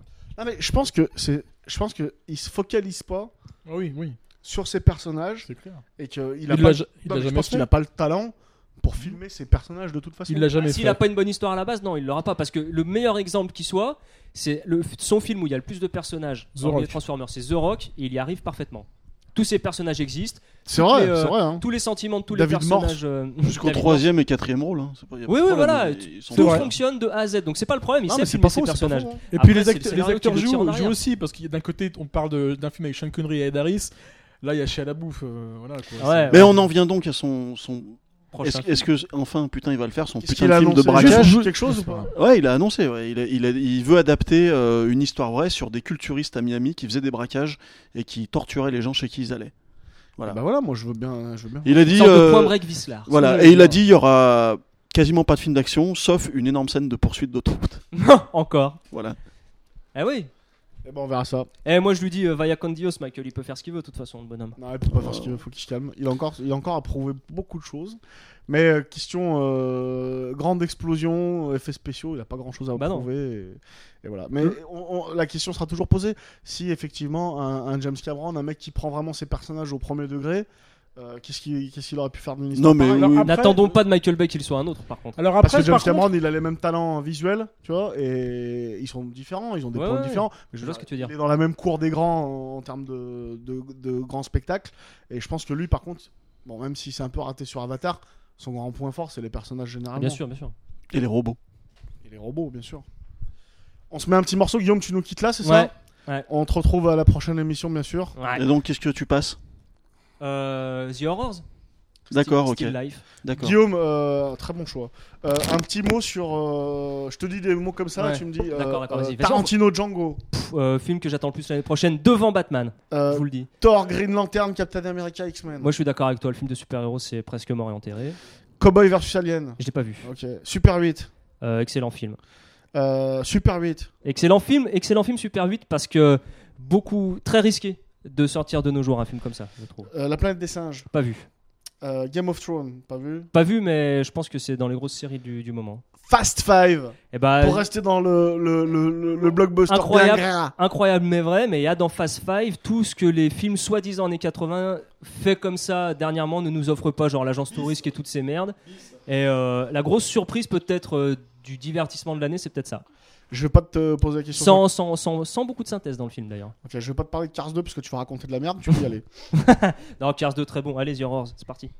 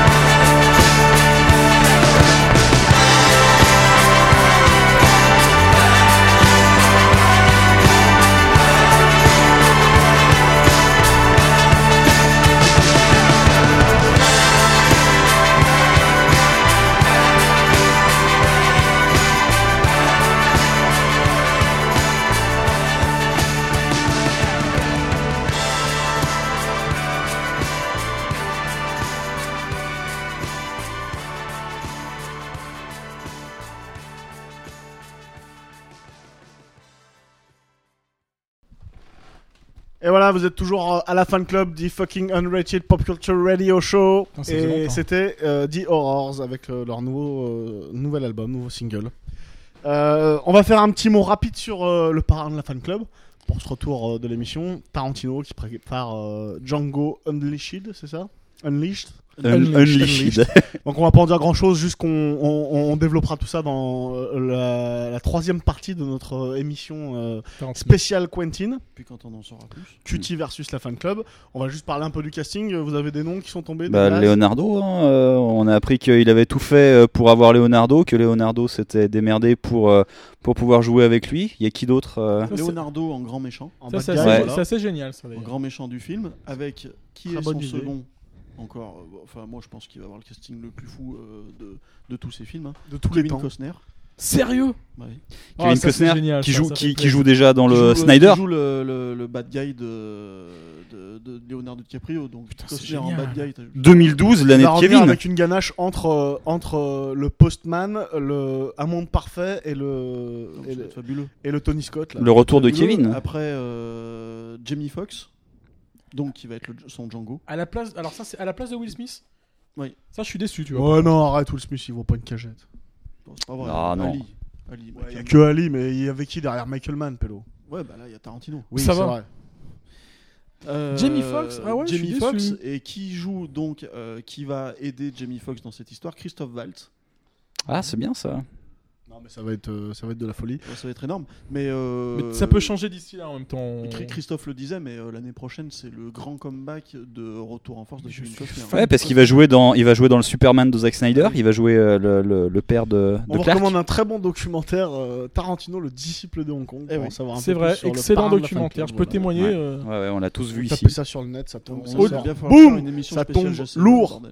Au-delà que ce soit mes amis, en plus, c'est vrai que c'est un très très bon documentaire. C'est vrai. Eh ben c'est bien. J'ai appris des choses et On voilà. leur souhaite plein de choses. Plein de pognon. Allez, on en reparlera pour l'émission numéro 3 sur QT. Non, moi je peux juste te dire sur Tarantino, c'est Ah, que pardon. je l'attends un peu plus encore parce que j'avais été très déçu par le Inglourious Basterds. Et je Oui, trouve mais qu'il ça, est. c'est parce que t'as un problème hormonal, ça. Peut-être. C'est Cérébral.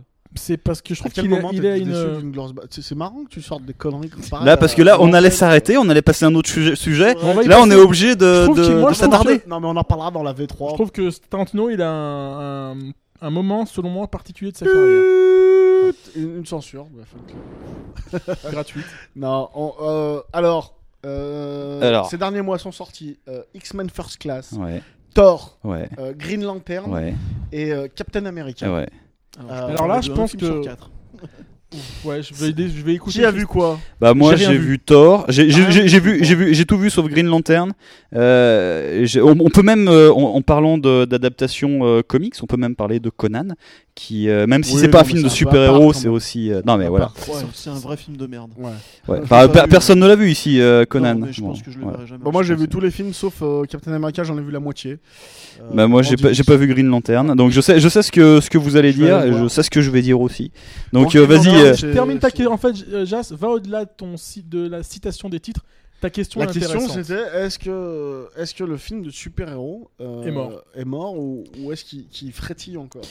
Il frétille. Bah, pour moi, il frétille encore, mais c'est vrai que la production est telle que les gens commencent à se lasser, quoi. On trouve vraiment de tout et ça devient un petit peu. mauvais, Ça devient un petit peu trop facile, non? Parce que là, sur le tas, t'as les X-Men et Captain America Oui, qui mais sont vraiment bons, quoi. Par exemple, pourquoi X-Men il est pas vraiment bon, et X-Men il est bien meilleur que tous les autres. Non, Il il est bon, X-Men. Et quand tu il verras est pas Captain, exempt de défaut, tu vois. quand tu verras Captain America, j'espère que tu te diras aussi qu'il est bon, quoi. Mais X-Men First Class est un film qui appuie sur les défauts des précédents et qui relève les qualités des précédents aussi. C'est pas faux, c'est pas faux. ouais, c'est vrai, Et exactement. ça. disons que on sent que le X-Men First Class, il a été Matthew Vaughn qui a été aux manettes là, le réalisateur qui casse.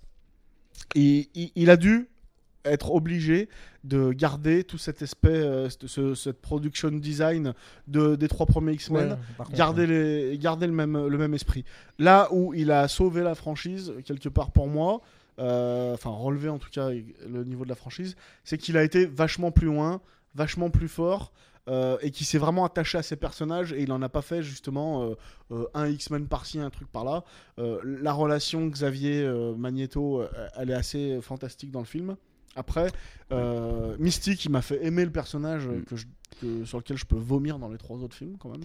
C'est quand même pas mal. Ouais. Bah, son personnage est assez bien développé, je trouve, dans le X-Men. Après, voilà, le problème c'est qu'il est enfermé dans cette espèce d'esthétique et d'univers des films de X-Men, quand on sait que la franchise, enfin le comics des X-Men est tellement vaste et tellement varié, il aurait pu aller dans tellement de directions, et je pense que s'il aurait eu vraiment les mains libres, il aurait pu faire vraiment un truc encore mieux. Puis il a 3 Je putains trouve que c'est dommage, quoi. Bien sûr. Kevin Bacon, Michael Fassbender et James McAvoy.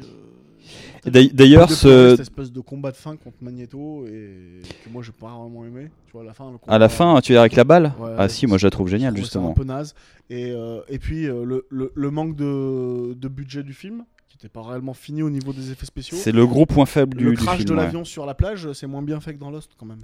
Ouais, c'est le gros point faible du film, c'est la finition des effets fixes. Le Ouais. pire étant le hurleur que la première fois qu'il vole, ça c'est pas possible. Ouais, enfin tout le long du film, le hurleur, il est un peu pitoyable malheureusement, je trouve aussi.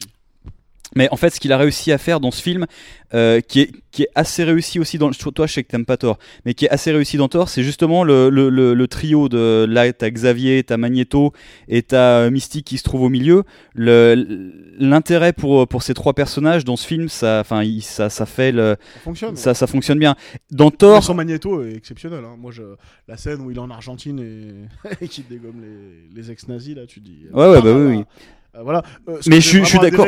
Et qui te met tout de suite dans le sens de ce que je disais. C'est-à-dire que le début du film, il reprend carrément les scènes du premier.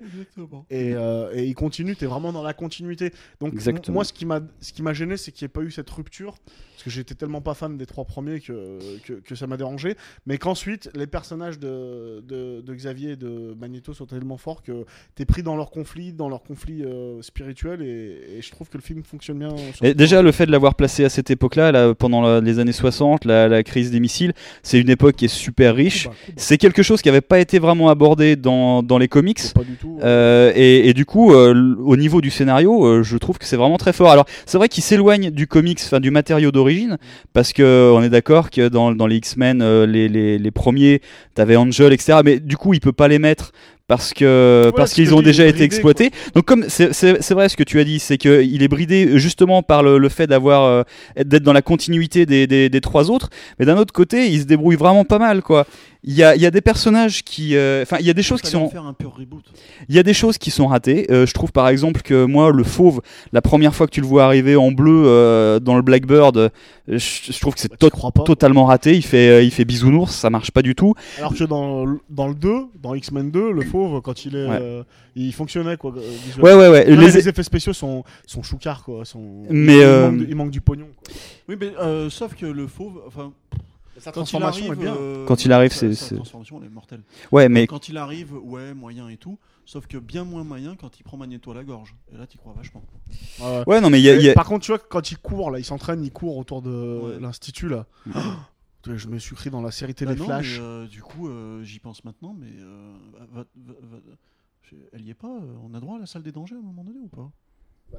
Non, c'est juste un peu son hangar, quoi. Non, t'as pas la salle des dangers. Hein. Non, mais à un moment donné, il faut. Enfin, je sais pas. Mais ouais, mais t'as. Oui, non, mais c'est les prémices. T'as les débuts de Cérébro, t'as les débuts de la salle des dangers. Ouais, je sais mais pas. voilà, le Hellfire Club, enfin le club des damnés, il y est. Enfin, t'as pas mal de petites références. C'est cool, quoi. La Reine Blanche, elle est cool. Il l'a bien fait et tout. Il y a plein de mecs sur internet. Ouais, mais pourquoi elle se transforme en diamant et tout? Bon, parce qu'ils ont pas compris qu'il avait mixé les pouvoirs récents de la Reine Blanche. Avec son et de toute façon, c'est un grand mix parce que par exemple, tu vois, le personnage de Darwin, c'est un personnage enfin, il a mixé un peu 60 années de comics pour en faire un film. Donc, ouais, le personnage de Darwin, c'est un personnage qui est très récent. Et à côté, il te met la jeunesse de Magneto qu'on revoit justement dans les camps nazis. Là, c'est super bien vu parce qu'il t'avait déjà un peu teasé. C'était dans le 1 ou le 2 où tu le voyais, tu voyais ça. La scène d'ouverture qui annonçait un film génial et puis pas du tout. Et du coup, la scène aussi qui se passe là est fantastique, quoi. Boussif qui arrive, c'est l'heure de Boussif. Les auditeurs. Bonsoir. Boulash time. Et il nous a gratifié d'un petit coup de fil tout à l'heure et maintenant il est là, en chair et en os. Ça, mon pote? Alors, Boulash, est-ce que t'as vu ces X-Men, toi? Non, j'ai pas vu les X-Men. Et voilà. On rebondit sur Thor. Sur Thor, parce que justement Thor, Kenneth... moi je l'ai pas vu par exemple, et je sens déjà que je l'aime pas ce film. alors... Mais Thor, c'est affreux. Non, mais alors moi je suis. Attends, laisse-moi donner. Vas-y. C'est horrible. Comment Kenneth Branagh a pu s'engager dans un projet comme ça? Alors- Comment il a pu faire un film aussi moche? C'est-à-dire que quand t'es sur Terre, sur Midgard, quoi, sur Terre, c'est horrible. Tu as l'impression d'être dans un pauvre film à dessous, dans une pauvre ville à dessous, avec des acteurs à dessous. Lui, mais il vaut rien.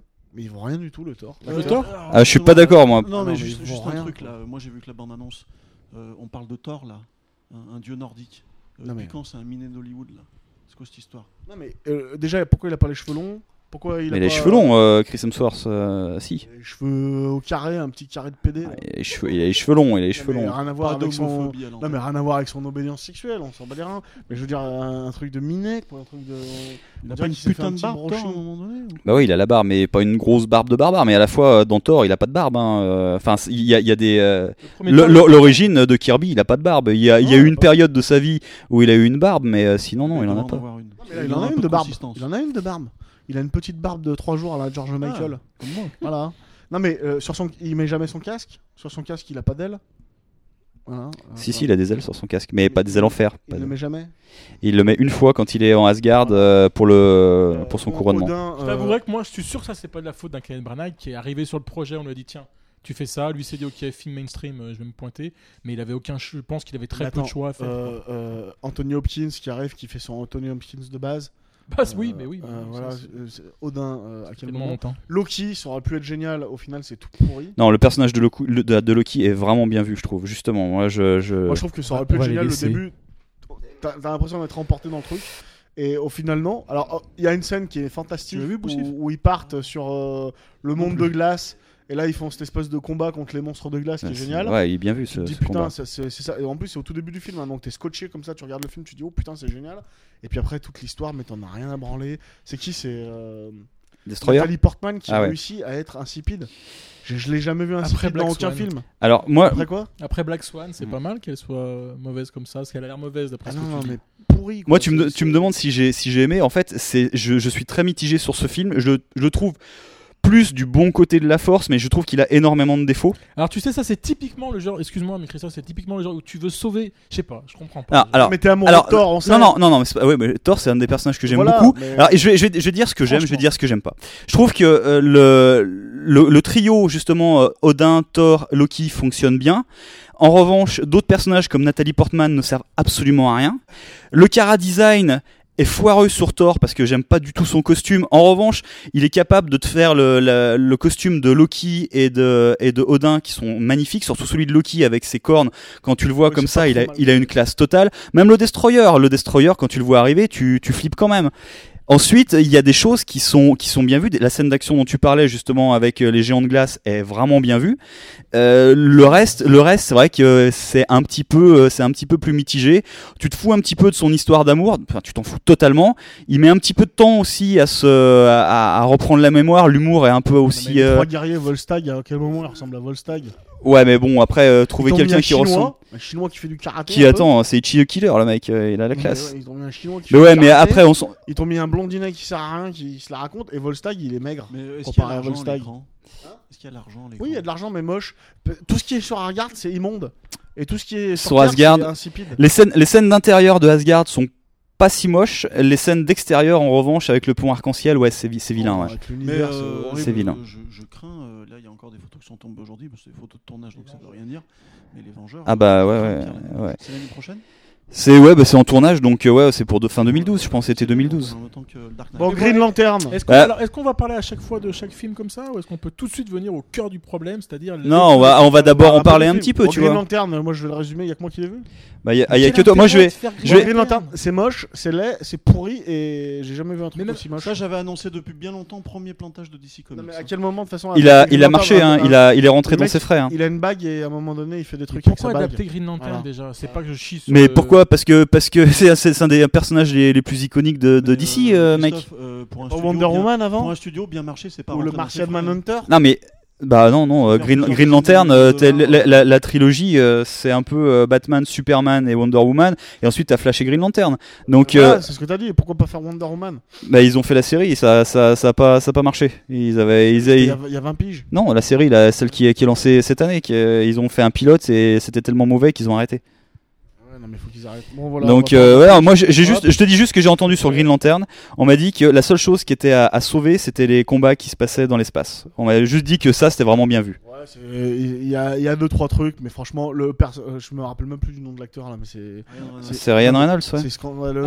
Alors qu'un Ryan Reynolds, je l'ai vu dans Buried, son précédent film au ciné, et il était très très bon dedans. Donc Non, mais c'est là, pas pour défendre là, le c'est mec, ridicule. juste pour dire, C'est too much. Je veux dire, il y a trop de couleurs criardes, il y a du rose, il y a du machin. rien que sur la fiche, Non mais déjà. en ça me rappelle un peu sur certains plans des covers de Infinite Crisis ou des trucs comme ça où tu sais t'as plein de couleurs machin et tout, mais visuellement à l'écran c'est assez compliqué. Je rappelle que, Le bad guy, t'y crois pas. Enfin, je sais pas. je rappelle que Ryan Reynolds il était dans Wolverine et que c'était déjà une catastrophe. Il était dans Blade 3 aussi, C'est Ryan Deadpool. Reynolds. Ce film de Ryan merde. Reynolds. Mais Très bien dans Smoking Aces, donc je pense vraiment que ça vient des films. Mais ce que je te dis ouais, aussi dans Buried. il et est du fort. coup, le Captain America, je suis le seul à l'avoir vu, c'est ça? Moi j'ai vu que la moitié, j'avoue. Et alors la moitié que t'as vu quand même. Comment ça Bah, se fait pas la mal. moitié Non, Divix, Non, le Captain America, si, ça, je dis. Captain America, vraiment très très bien. Enfin, moi, c'est vraiment un film qui est fait à l'ancienne, un peu ambiance steampunk. Un film, on va dire, sans surprise, mais déjà avec beaucoup de clins d'œil et beaucoup de parti pris. Puis il y a Le des fait- nazis, il y le- a des nazis en plus, ça c'est bien. Il y a pas de ouais, nazis, il y a- en fait. il y a- il y a des Quoi nazis. Ouais. Pas de nazis, y a pas une seule Non, croix c'est gammée. l'Hydra, c'est l'Hydra, mais ils sont. Tu comprends que c'est une société secrète qui est au-delà du nazisme et qui veut faire la trique à tout le monde. Mais c'est vraiment bien vu. Le fait que ça se passe justement pendant la Seconde Guerre mondiale, c'est un parti pris qui est ultra intéressant. Les effets spéciaux quand tu le vois justement malingre, c'est aussi super bien vu. Non, mais l'histoire, parce que je comparais à Rocketeer parce que c'est Johnson qui l'a fait aussi. Et vrai c'est qu'on un film retrouve très, sa patte, hein. c'est un film très plaisant. C'est un film où il y a une ambiance steampunk parce que tu verras les costumes des méchants, les motos, les trucs comme ça. C'est vraiment. pas steampunk non plus, mais c'est. Ouais, non, mais tu vois ce que je veux dire. Un peu de ferraille, un petit peu de vapeur, et voilà quoi. Moi, ce qui ressort apparemment des critiques que j'ai eues, c'est qu'il y a une première partie vraiment géniale, super Ouais, réussie. et un peu la fin qui est un peu après, en c'est- deçà. c'est balourd, quoi. Ouais. Moi j'ai vu que la première partie, j'ai trouvé ça pas mal. Du coup j'ai dit tiens je vais arrêter, je vais aller le voir au Cinoche. Je vais rester sur le Non, plan. non, non, mais l'aspect général est vraiment bien vu. Et pour rebondir sur ce que tu disais, Johan, je trouve que le costume, parce qu'il y a plein de clins d'œil. Il y a justement le premier costume qu'il a justement à la Jack Kirby avec l'ancien bouclier, les trucs comme ça. T'as plein de, je sais pas si tu l'as vu au début, tu vois même la torche, la première torche qui est dans l'expo universelle, qui est sous une cloche. Enfin, Exactement. plein de petits clins d'œil pour les fans. Et en revanche, quand tu vois les premières images du film Les Vengeurs, le chara-design du Captain America, qui n'a plus forcément le même costume, là, moi, ça me fait vraiment peur aussi. Ça a l'air super Moi bidon. j'ai pas été jusque là, je vais aller le voir au ciné, on en reparlera. Moi ce qui m'a fait un peu flipper là où j'en avais vu, c'est que pourquoi ils ont mis le père de Tony Stark dans l'histoire de Captain America. Et le père de Tony Stark. Le père de Tony Stark qui est là, qui crée Captain America quand même. Non, c'est le savon. Il participe au projet. Il participe à la création du super guerrier. Oui, mais ça, super soldat. c'est pas très grave. Non mais ce n'est pas une question de pas grave. Je veux dire, ils ont un univers. C'est produit par les studios Marvel. Et- Je veux dire, il y a personne, il y a pas la Fox ou Universal qui a dit ouais ça va être génial, il faut absolument qu'on fasse ça. Les mecs se mettent un putain de couteau dans le bide dès le départ. Ah, moi je trouve vraiment intéressant Howard Ça Stark, existe. le personnage. Mais non, mais il y a plein de choses qui n'existent. Regarde dans les X-Men. Je veux dire, c'est quand même un crossover qui va loin. Je veux dire, Captain America, il a existé 1000 ans avant Stark, avant Iron Man. Le truc, il a fait toute la guerre, machin et tout. Mais Pourquoi maintenant il faut qu'ils nous mettent Tony Stark à la base? Mais Parce ça, que c'est un petit. Iron Man a marché et qu'il fallait qu'il. Moi je suis pas d'accord. Ça apporte une petite pépite en plus. Moi j'ai trouvé que le personnage de Howard Stark était bien amené, que l'acteur jouait bien. Et moi ça m'a vraiment pas du tout dérangé quoi. Moi, je trouve que c'était inutile quoi. Bon, en plus il est pas Allez, prépondérant, tu vois, donc. Passons, les amis, passons. Bref, après. Ah, voilà. Par non, contre, non, juste une chose, la 3D, bien entendu, ne sert absolument à rien dans ce film. Sérieux? La 3D est pourrie, quoi. Enfin, Non mais ça ternit l'image, elle apporte rien, elle est faite en post-production, L'erreur que n'avait donc pas fait Disney. voilà. Pour dire non, la question de départ sur le film de super-héros, moi c'est vrai que je suis de moins en moins enthousiaste quand il y a une histoire de super-héros qui débarque, et tu sens vraiment que les mecs ils exploitent le filon, et qu'on en revient au même problème qu'à Hollywood depuis certaines années sur tous ces cycles, c'est de se dire mais les mecs sortez-vous un peu. Bah, mais super-héros, hein, qu'est-ce qui va arriver l'année prochaine? Il y a le reboot de Spider-Man. Ouais, il y a Superman. Il y a Superman. Et les Vengeurs. Ouais, les Vengeurs. Il y a pas Iron Man Et le Dark encore Et il Knight. y a le Batman. Bah, ça fait beaucoup quand même. Non mais je veux dire, il y a encore des choses qui arrivent. Après, moi je trouve que l'année prochaine, ça va être plus intéressant que cette année. Puis pareil, Cette année, ça aura une année les énorme, reboots, en le fait. reboot de Spider-Man, là, c'est quoi le délire? C'est refaire Spider-Man, mais c'est que je comprends pas. Bah ouais, avec des nouveaux acteurs et nouveaux réalisateurs. Je En comprends plus, tu vois pas. la bande-annonce, on dirait la bande-annonce du Sam Raimi. C'est pour ça que je comprends. Ah, tu me dis ça en plus, voilà, je suis encore plus. Ils ont rajouté un La petit bande-annonce, truc à c'est Mirror's la... Edge, là. Ouais, c'est la même que Mirror's Edge, c'est Un truc en first en vue person qui court. subjective, ouais.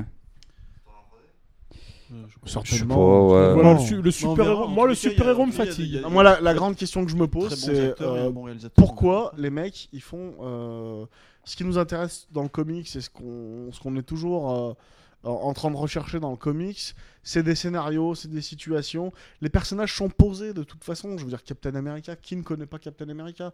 Thor, tout le monde en a entendu parler une fois, même si tu connais pas le personnage. Tu sais que c'est un mec avec un marteau du dieu d'Asgard. Oui, Voilà. mais on est pris pour des débiles. Non, mais moi, ce que je comprends pas, c'est pourquoi les mecs ils vont pas puiser dans les bons scénarios qui existent. Parce que les dirigeants de studio, ils vont pas prendre de risques. Ils préfèrent installer une franchise en t'expliquant tout de A à Z. Il faut que tu saches comment il est né, ce qui lui Ouais, est mais arrivé. je veux dire, Ils les prennent pas origines le des risque. super-héros ont été écrites, Mais oui, réécrites je tellement sais. de fois.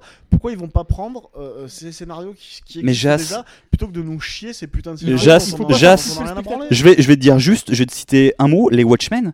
Les Watchmen, là, c'était de la prise de risque de le sortir. Le film est marche. excellent, mais il a pas marché. Parce que les gens n'accrochent pas. Parce que les gens préfèrent aller voir un Iron Man. Même si j'aime beaucoup Iron Man, ça n'a pas la même ampleur qu'un Watchmen. Bah, ça pourra faire l'objet carrément d'un débat dans une émission, mais avec les chiffres de l'été qui sont tombés là, alors si on se réfère juste au continent nord-américain, c'est un été énorme. Les scénarios originaux ont très peu marché. Finalement, il n'y a que les franchises qui ont apporté du pognon, Voilà. mais en ayant quand même. Alors ça c'est effet 3D et effet billet aussi qui a augmenté aux États-Unis. C'est cher. Ça a rapporté plus d'argent que l'année dernière, mais il y a eu moins d'entrées. Ah bah oui, Mais l'effet du tous les films maintenant en 3D, c'est pour mettre la place à 11 euros ou je sais pas Ouais. combien. Le film Marvel qui a le plus cartonné cet été, c'est Thor, hein, malgré tout. Le Thor a rapporté énormément d'argent, hein, donc ils vont pas s'arrêter là, les gars. Parce que c'est un héros que tout le monde attendait. Et je pense aussi que t'as beaucoup de Et puis kids c'est aussi, qui vont. et puis non, mais ce que je veux dire, c'est que il y avait beaucoup d'attentes. Moi, je le trouve moyen ce film, mais tu pouvais l'attendre parce que tu disais Marvel, Thor, Kenneth Branagh. Ce mec, il apportait une sorte de crédibilité au film de super-héros. Non, Je mais suis pas du tout d'accord. non, D'où est-ce qu'il a pas parce qu'il a alors dis-moi pourquoi Branagh aurait mis de la crédibilité là-dedans. mais parce que il apportait le côté drame shakespearien au côté Asgard. Mais t'as un Alors, univers. Ça Qui a un Non mais attends, si tu réfléchis 2 secondes, c'était pas mal vu. Je veux dire, suis Asgard, d'accord. non mais Asgard, c'est un panthéon divin. Donc comme dans tout panthéon divin, t'as cette espèce de théâtralité, de comment on appelle ça, oh merde. de Bon. théâtralité. Voilà, tu vois, t'as tous ces personnages-là, t'as cette espèce d'ampleur, d'épisme et tout, que Kenneth Branagh, qui connaît le théâtre, qui a travaillé sur des Hamlet, sur des trucs comme ça, Oui. aurait pu amener justement dans les dialogues. Si le mec était maître du projet, il ne l'est pas du tout. Ouais, mais attends, à un moment donné, tu vas chercher Kenneth Branagh, c'est pas pour lui faire passer la serpillière non plus, tu vois. Si, c'est un peu ça au final. Je pense que là, t'as des mecs, des patrons de studio qui lui ont dit tu fais ça, et de toute façon, tu peux pas faire ce que tu veux. T'as vu en termes de budget, ce que ça doit. Je connais pas le budget, mais en termes de prise de. Ouais, risque mais ça pour le doit être studio, du les mecs, 100, ils voulaient 150, assurer, 200 millions de ils dollars, un voulaient truc comme ça. Moi j'ai l'impression quand même que la production on balourde et qu'on se met à aimer des films vraiment pas terribles quoi. Mm. Quand tu revois. Il y a aucune prise de. Non, mais risque moi- là-dessus. C'est pas comparable, mais quand tu vois la qualité de certains films qu'on regardait quand même avant, je sais pas, je regardais l'autre jour Les Incorruptibles, c'est Ok, bim. quand même à des années lumière. Alors que, Non, mais- en plus, tu fais un très bon choix parce que Les Incorruptibles, à l'époque, en plus, ça avait été très critiqué parce que c'est quand même un film grand public dans l'ensemble. Et on avait taillé. De Palma, c'était pour se refaire la cerise. Hein. Voilà, C'était taillé pour- De Palma alors que c'est adapté de main de maître, quoi. C'est pas par rapport à la série, c'est que ça reste un excellent. Bah, film. déjà, au scénario, il y a David Mamet. Non mais bien sûr, je pense que la mise en scène dans les films de super-héros, on va faire le lien avec Cowboy Alien. Moi, je vais en parler un petit peu là. C'est ça Qui est aussi une adaptation de comics, hein, Voilà, qui est une Cowboy Alien. adaptation de comics, c'est pour ça que je fais le lien. Qui est du Jon Favreau, donc réalisateur de Iron Man 1 et 2, qui a lâché la franchise pour partir faire autre chose. Pourquoi moi j'ai bien aimé Cowboy Alien, qui est pas pour moi un grand film du tout, mais quand je l'ai vu cet été, après avoir vu toutes ces merdes de grands studios, qui ont dû coûter certainement plus cher que Cowboy Alien, tu vois. Il n'y a pas que des merdes. Moi, ce que j'ai bien aimé dans Cowboy Alien, c'était une histoire adaptée, mais bon, tu vois, les mecs ils sont pas attaqués à une franchise comme Iron Man ou Thor ou un truc comme ça. Et qu'est-ce qu'il te promet le titre? Il te promet des extraterrestres, Tout est dans le des titre. cowboys, et voilà, un film où tu Ouais. vas de A à Z et tu passes un bon moment comme Iron Man. Pour moi, et Jon Favreau, c'est peut-être sa patte, qui est pas forcément Un grand réalisateur. Ouais, non, mais voilà, qui est pas forcément une super éloge du mec, mais que le mec, au moins, il a la capacité de te prendre ces espèces de sujets un peu pop culture fun, de te faire un film correct, tu vois, qui a la tête haute, il te prend pas pour un con, et le film, t'en gardes pas grand chose, mais t'as passé un super Non. moment. Et est-ce que ces putains de films de divertissement, parce que tous les films de super-héros peuvent pas être du Dark Knight ou du Watchmen non plus, tu Je vois. suis d'accord. Mais est-ce que en divertissement pur, le mec il t'apporte pas ce que t'apportait les Spielberg ou les mecs dans les années 80? En termes de divertissement, je préfère largement un Captain America ou un X-Men. Enfin, surtout un Captain America pour comparer ce qui est comparable, qui est vraiment, je te dis, dans la lignée des films des années 80, pour le coup, tu vois. Mais, Donc- mais tu dis c'est pas possible de faire du Watchmen ou du. Mais pourquoi finalement? Non, je dis pas toujours. Oui, je veux dire- mais pourquoi pas Non, mais toujours, je veux dire finalement dans le c'est sens- qu'une question de volonté. Dans le sens dark, tu vois, j'entendais. Oui, non, mais même Dark, même chez Iron Man, tu connaissais le personnage pour savoir qu'il a un côté.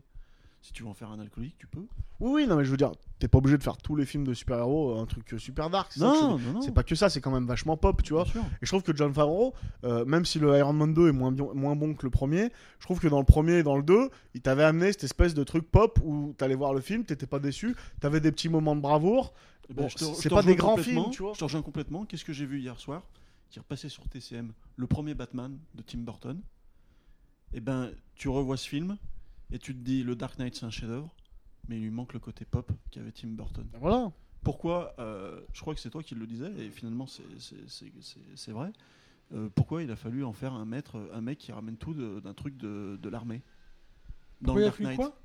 Parce qu'il fallait que ce soit réaliste et tout. Je sais bien. J'ai pas entendu Mais- ta question, pardon, Yann. Que son char d'assaut, le Tumbler, soit un truc d'assaut de l'armée, que tous ces gadgets ce soient des trucs de l'armée. J'ai Ah, ok, bien oui. compris qu'il fallait l'ancrer dans la réalité. Mais il lui manque Ce petit côté c'est autre chose. Schumacher. Mais chez Tim Burton, il y a tout le côté gothique de Batman Comics. qui n'existe pas chez Nolan. Et il y a surtout cette putain de Batmobile, mec. Il a voulu se démarquer de Tim Burton en ancrant son personnage vraiment dans la réalité, quoi. Et pas... Mais du coup, ça manque, je trouve. Du coup, je trouve que ça manque. Non, mais mais là, tu alors vois, là, par contre, pour rester sur Jon Favreau, et puis vous l'avez vu aussi, comme Oui. Alien, vous pouvez en Ouais, parler. ouais. Moi, j'ai trouvé que le film, la première partie du film, qui est hyper western, je trouvais que les personnages, Daniel Craig, pour le ça citer, fonctionne très très bien. Ouais. franchement excellent. T'aurais vu un western avec ça. Le début est très bon. Et justement, parce qu'on va parler ensuite de Super 8, et j'aimerais faire ce petit rapprochement tout de suite, on n'est pas dans la même ambition, hein, on est d'accord. Je veux dire, Jon Favreau, je le compare pas à J.J. Abrams, et j'en ai pas les mêmes attentes. Mais c'est un film de mélange, on est d'accord, les cowboys et les extraterrestres. Cowboys et des monstres, quoi. Le film de cowboy qui nous propose au début, franchement, il fonctionne. De voir Harrison Ford, moi j'ai bien rigolé. Ouais, c'est un peu trop cliché, mais c'est vrai que ça Mais fonctionne. oui, bien sûr, il en fait un peu des caisses, le réalisateur, parce que pas trop en plus Harrison Ford, mais le réalisateur il te le met un peu, il te le met en scène un peu de manière. Attention, j'ai Harrison Ford dans mon film. Mais voilà, je trouvais que son personnage était rigolo, que tu passais un bon moment. Et voilà, je trouvais que le film, il m'a emmené. Tu veux savoir l'histoire de ce bonhomme, de Daniel Craig. T'as envie de comprendre, il te l'amène un peu jusqu'au bout. T'as un petit rebondissement ou deux. Les scènes d'action sont un peu fauchées, mais elles sont là, elles sont marrantes. Et moi, Les flashbacks sont affreux. oui, les flashbacks sont pas terribles, franchement. Non, mais il y a plein de défauts dans le film. Il y a plein de défauts. D'accord. Mais il y a les décors, il y a du landscape, comme dirait Johan. Il y a du Non, landscape. puis Olivia Wilde, elle est bien gentille, mais elle sert à Elle rien sert non à plus. rien, hein, bien enfin, entendu, elle sert à rien du tout. C'est qui elle? c'est la meuf qui Dr. joue dans House. Tron et Dr House. Olivier Ouais, Wilde d'accord. sert souvent à rien dans les films. C'est ça. Dans Tron, déjà, elle servait à rien. Et moi, j'ai trouvé que le film, il m'a emmené. C'était un bon divertissement. J'ai passé un super moment. Voilà, mais tu l'apprécies vite vu, mais malgré tout vite oublié quand même, Ouais, quoi, voilà, tu vois. moi je l'ai vu ce matin, attention, j'ai vu ce matin. Mais attends, Thor, je l'ai vite vu. Je l'ai pas oublié parce que ça m'a fait vomir, quoi. Tu vois. Non, voilà, après c'est pas les mêmes. Moi je l'ai vu ce matin, Cowboy et Alien, et Envahisseur plutôt, je sais plus comment il s'appelle. Qu'est-ce que t'en as pensé? Bah, c'est sympathique, mais quand je suis sorti, je me suis dit, voilà quoi, je vais pas garder beaucoup de souvenirs. Après, il y a aussi quelque chose de. Je trouve que malgré tout. Une prod Spielberg. Hein. C'est vrai. Comme mais là, en ce moment, Oh, putain, tout. il est partout. Il est partout. Malgré tout, c'est que en fait, j'ai été presque un peu déçu parce que ça aurait pu être mené un peu plus loin justement ce délire cowboy et alien, parce que leur Bah, déjà, tu les vois pas assez les aliens. Enfin, je trouve que sa partie cowboy fonctionne vraiment bien, mais sa deuxième partie, justement, tu sens qu'il y a des lacunes au niveau de la réalisation. En fait, c'est surtout ça. À partir du moment où ils partent en chasse, justement, qu'ils sont en train de faire la traque. Tu le vois arriver dans son camp d'ex-truands. Cette scène, elle sert un peu à rien. Il vient les rechercher. En plus, c'est pareil, c'est un peu naze. Encore une fois, il y a de l'écriture que tu sens venir. Le coup du gamin à qui il faut filer une arme, tu sens venir. Le coup de l'Indien qu'il a récupéré plus jeune, tu sais ce qui va se passer avec l'Indien. Il y a trop de choses comme ça qui font partie de. Ouais, j'ai un peu spoilé, mais pour qu'on Non, comprenne mais- ce que je voulais dire. Non, mais t'as raison. Il y a des grandes ficelles. Il tire dessus allègrement. Harrison mais- Ford Pardon, excuse-moi. Harrison Ford qui commence en bad guy et qui a une belle image de papa au final. Je tique un peu quand même parce qu'il commence comme il parle de lui, t'as limite la trique. Après, tu te dis ouais, bon bah. Ouais. Mais même quand tu le vois arriver, c'est pour ça que les 20, 30 premières minutes sont vraiment bien vues, justement, parce que le personnage de Harrison Ford, pour un coup, contrairement au Indiana Jones où il était là, où t'avais l'impression qu'il était en vrac, là, t'as l'impression qu'il prend un peu les choses à cœur, tu vois. C'est vrai ça. Ouais. Donc là, ça fait du bien de voir un Harrison comme ça. Mais c'est Et vrai je suis qu'après, d'accord que le film- la vision du personnage qui passe d'un bad guy au brave gars, c'est bon. Voilà. Après, le film se déroule tranquillement, c'est sympathique. Mais j'en ai marre, c'est ce que je disais tout à l'heure, j'ai pas eu le temps on n'a pas eu le temps de continuer, mais j'en ai marre de ces films moyens qu'on commence. Ouais, c'est pas mal, j'en ai marre, je veux des trucs qui Ah, me mais je secouent comprends, Non, mais la moi, je bouche, pense que tu vois, j'aurais été pilon. Je pense que c'est le. Ah oui, c'est un film total pilon. Ouais, Ouais, je ouais. pense que c'est un film que je me materais style le samedi. Oh, viens, je me le remets. C'est vrai. Non, mais je suis d'accord. Parce Un, que- un Bucaro Banzai. Non, mais je veux dire, non, mais mieux que ça. Il est mieux que Bucaro Banzai. C'est un peu un retour vers le futur, tu vois. Je veux dire, Ouais. c'est le film où t'attends les scènes. Oula, tu Non, mais attends, Tu- on va en parler tu quand présumes. on parlera les Goonies à Super 8, mon pote. C'est chaud là. Ce qui se passe, là. présumes. Cowboy Non. Alien comme Retour vers le futur. Non, Non, mais là, un tu film présumes. comme Retour vers le futur que tu te mates comme ça le Dangereux. week-end parce que c'est marrant et que t'as la bonne scène de cowboy, t'as la bonne scène de baston. Attends, il y a 2-3 décors quand même, on va pas spoiler, mais dont un décor qui est super bien trouvé. Dans je Cowboy trouve. Ouais. Je trouve qu'il y a un décor qui est assez hallucinant. Ah ouais. Le bateau, Ah oui, oui, totalement, c'est vrai, oui. qui est super joli, super Ah bien oui, vu, oui, super exact. bien Ouais, ouais. trouvé. Les décors, même là où il y a la base des extraterrestres, je trouve qu'il joue avec le décor en plus visuellement. C'est assez bien trouvé aussi. Mm. C'est complètement fauché parce que quand ils font l'espèce d'escalade, là tu te dis ah ouais, c'est tout en plastique. Je dis, c'est un peu Mais c'est dommage. vrai que comme tu disais, il y a un bon Daniel Craig. Non, mais en tout cas cet été, j'avais pas vu la planète des singes avant. J'avais vu les Thor, les machins, les trucs, et j'avais pas vu le Captain America non plus. Mais bon, voilà, pour moi c'était le meilleur film de l'été jusqu'à ce que je voie le reste. Alors après, moi, je vais juste continuer sur l'ambiance. C'est que dans la même journée, je me suis donc fait celui-ci. Et après, je suis allé voir un western, un vrai. C'est Blackthorn. Et ça, je le conseille à tout le monde parce que c'est un vrai bijou. Là, on n'est pas du tout dans le mix de culture. C'est du pur western, mais voilà, quoi. Du très bon. Black Swan qui se passe en Amérique du Sud. Oui. La suite des aventures de Butch Cassidy, Voilà, qui c'est serait ça. pas mort. C'est très Co- bah, c'est coproduit. super Tu l'as bien vu toi, Jas? Pas encore, mais je vais y aller. Coproduit Super par bien. une petite boîte de production, enfin une boîte de production parisienne qui s'appelle Noodles. Et à soutenir parce qu'il paraît que c'est très classique mais très très bon. Ah, on ira. Ouais, pas que classique en fait finalement. Et puis surtout, il y a un vrai coup de cœur. J'aimais déjà beaucoup le bonhomme, mais avec l'âge, il prend encore plus d'ampleur. C'est Sam Shepard qui, dans le rôle, est exceptionnel, vraiment, de présence, de visage usé, de voix. Et le film, voilà, parle du passé, parle des vieux, et c'est assez génial, quoi. Et ben voilà, on va passer un petit morceau de musique et puis on se retrouve juste après pour parler de Super 8. Bon bah je balance mon petit morceau alors. Vas-y, balance. Le morceau c'est Currency featuring un très bon rappeur à suivre qui s'appelle Freddie Gibbs sur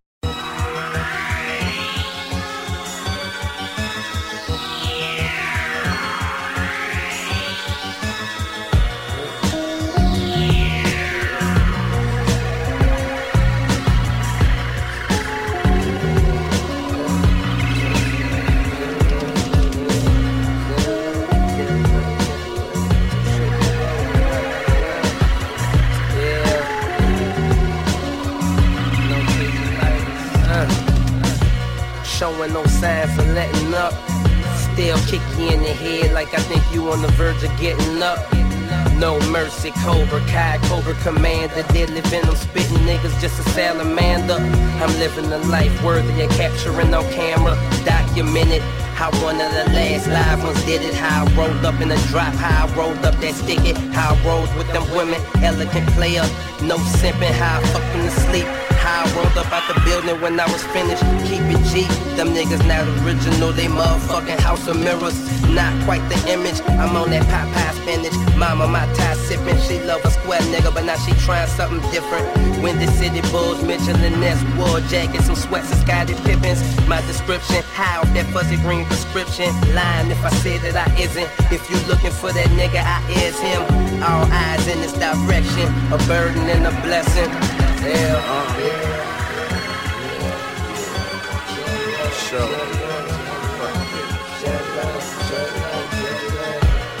Reporting live from the Devil's Palace. Breakfast had 2 titties, 2 blunts, and a turkey bacon sandwich. 2 seasoned eggs and grape jelly. My host, they ready. Pop that pussy, then put off in my Pontiac on Pirelli's 82 edition. Spotless Bonnie squatting on 6s. Rather be counting stacks than stuck in the county washing the dishes. Or watching draws in the pen. Got 2 zones of soft and some in. I had to go pay the correctional officer to walk them in. Bail money on deck, come at my neck. Bless that boy, cause that same place where him test is where he slept. I issue eternal rest. Sign up and be a subscriber. The price of life got so high that I must make sure I stay higher. Stay with the perp out of Pizzo, keep smacking these geekers needles. Stay running the Rockets like I play quarterback for the Eagles. Randall down up in the Michael. Before I picked up this mic, I was hitting licks with some loss and the dirt with plenty disciples. I'm gang bank affiliated, federal investigated, self-educated. All my co-conspirators catching cases. I dropped straight out of college and I majored in home invasion. Believe I got the ball to clear up all of my altercation. Leave faces with alterations, the closed casket console. Trying to make $1 million, fuck 1 million downloads. But if that equal the same, then slash that up and give me my change. I made a lane up in this game, so niggas gon' remember the name. Gangsta Give, so 2 bitches cooking in the crib, ho. Still push a bucket, but I ride it like a Benz, ho. Trying to find a bridge, hold the slang and raps from slanging weight. Said the Fred, the new age Brad, bitch, call me Babyface Killer.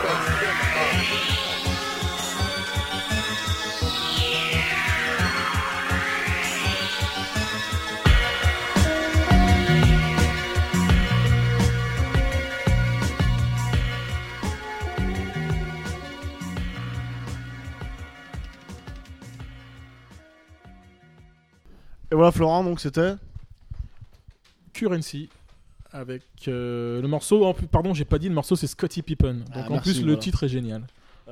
Scottie Pippen, basketteur des années 90. Ah ouais, c'est ça. Un lieutenant. Un petit beat des années 90. Même pas, mais une excellente prod d'Alchemist et Voilà. un mec à suivre. Album à télécharger gratuitement sur internet. Ah, c'est bien, assez c'est génial. bien. Cool. L'album, pardon, c'est Cover Coupe. Les artistes ont compris qu'ils ne gagneraient plus d'argent avec leurs albums. Du coup, Maintenant, ils sont les- charcutiers DJ.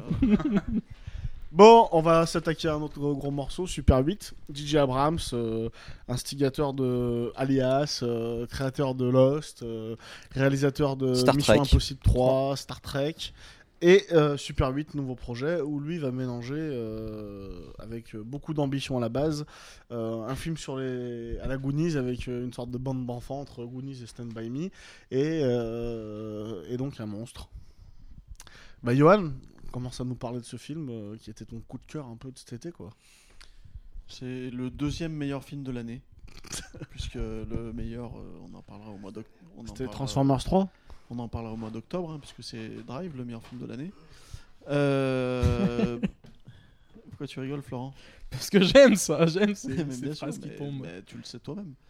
Je le sais d'avance, oui. On connaît même des gens qui ont déjà vu le film et qui ont dit que c'était le plus beau film qu'ils avaient vu depuis bien des années. Et Dieu sait qu'ils en bouffent du film. Allez hop. Boum. Super 8, j'ai été assez déçu, parce que tu n'aimes pas ce film. Mais moi, pour ma part, j'ai beaucoup aimé. Parce que je trouve que J.J. Abrams, effectivement, pioche allègrement dans l'univers de Spielberg. Mais comme il le dit lui-même, il fait un film sur son enfance. Et il s'avère que dans son enfance, Spielberg en fait grandement partie à tous les niveaux, que ce soit dans la réalité ou simplement dans son imaginaire.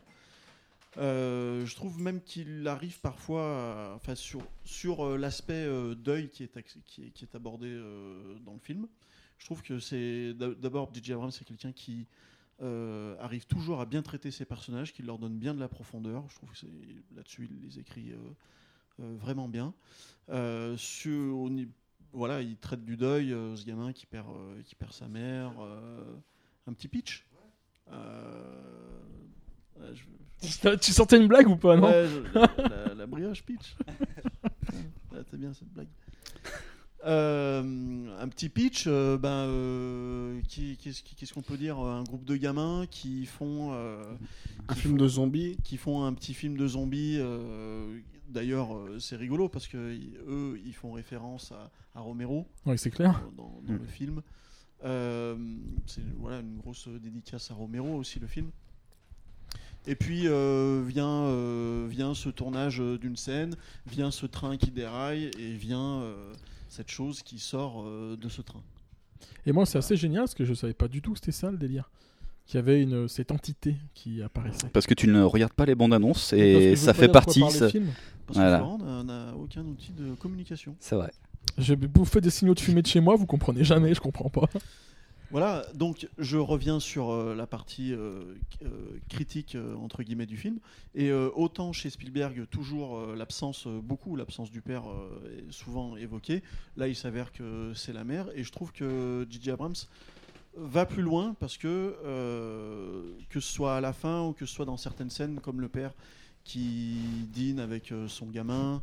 Et on sent il veut l'envoyer en camp de vacances parce qu'il veut s'en débarrasser, parce qu'il sait pas quoi en faire finalement de son fils.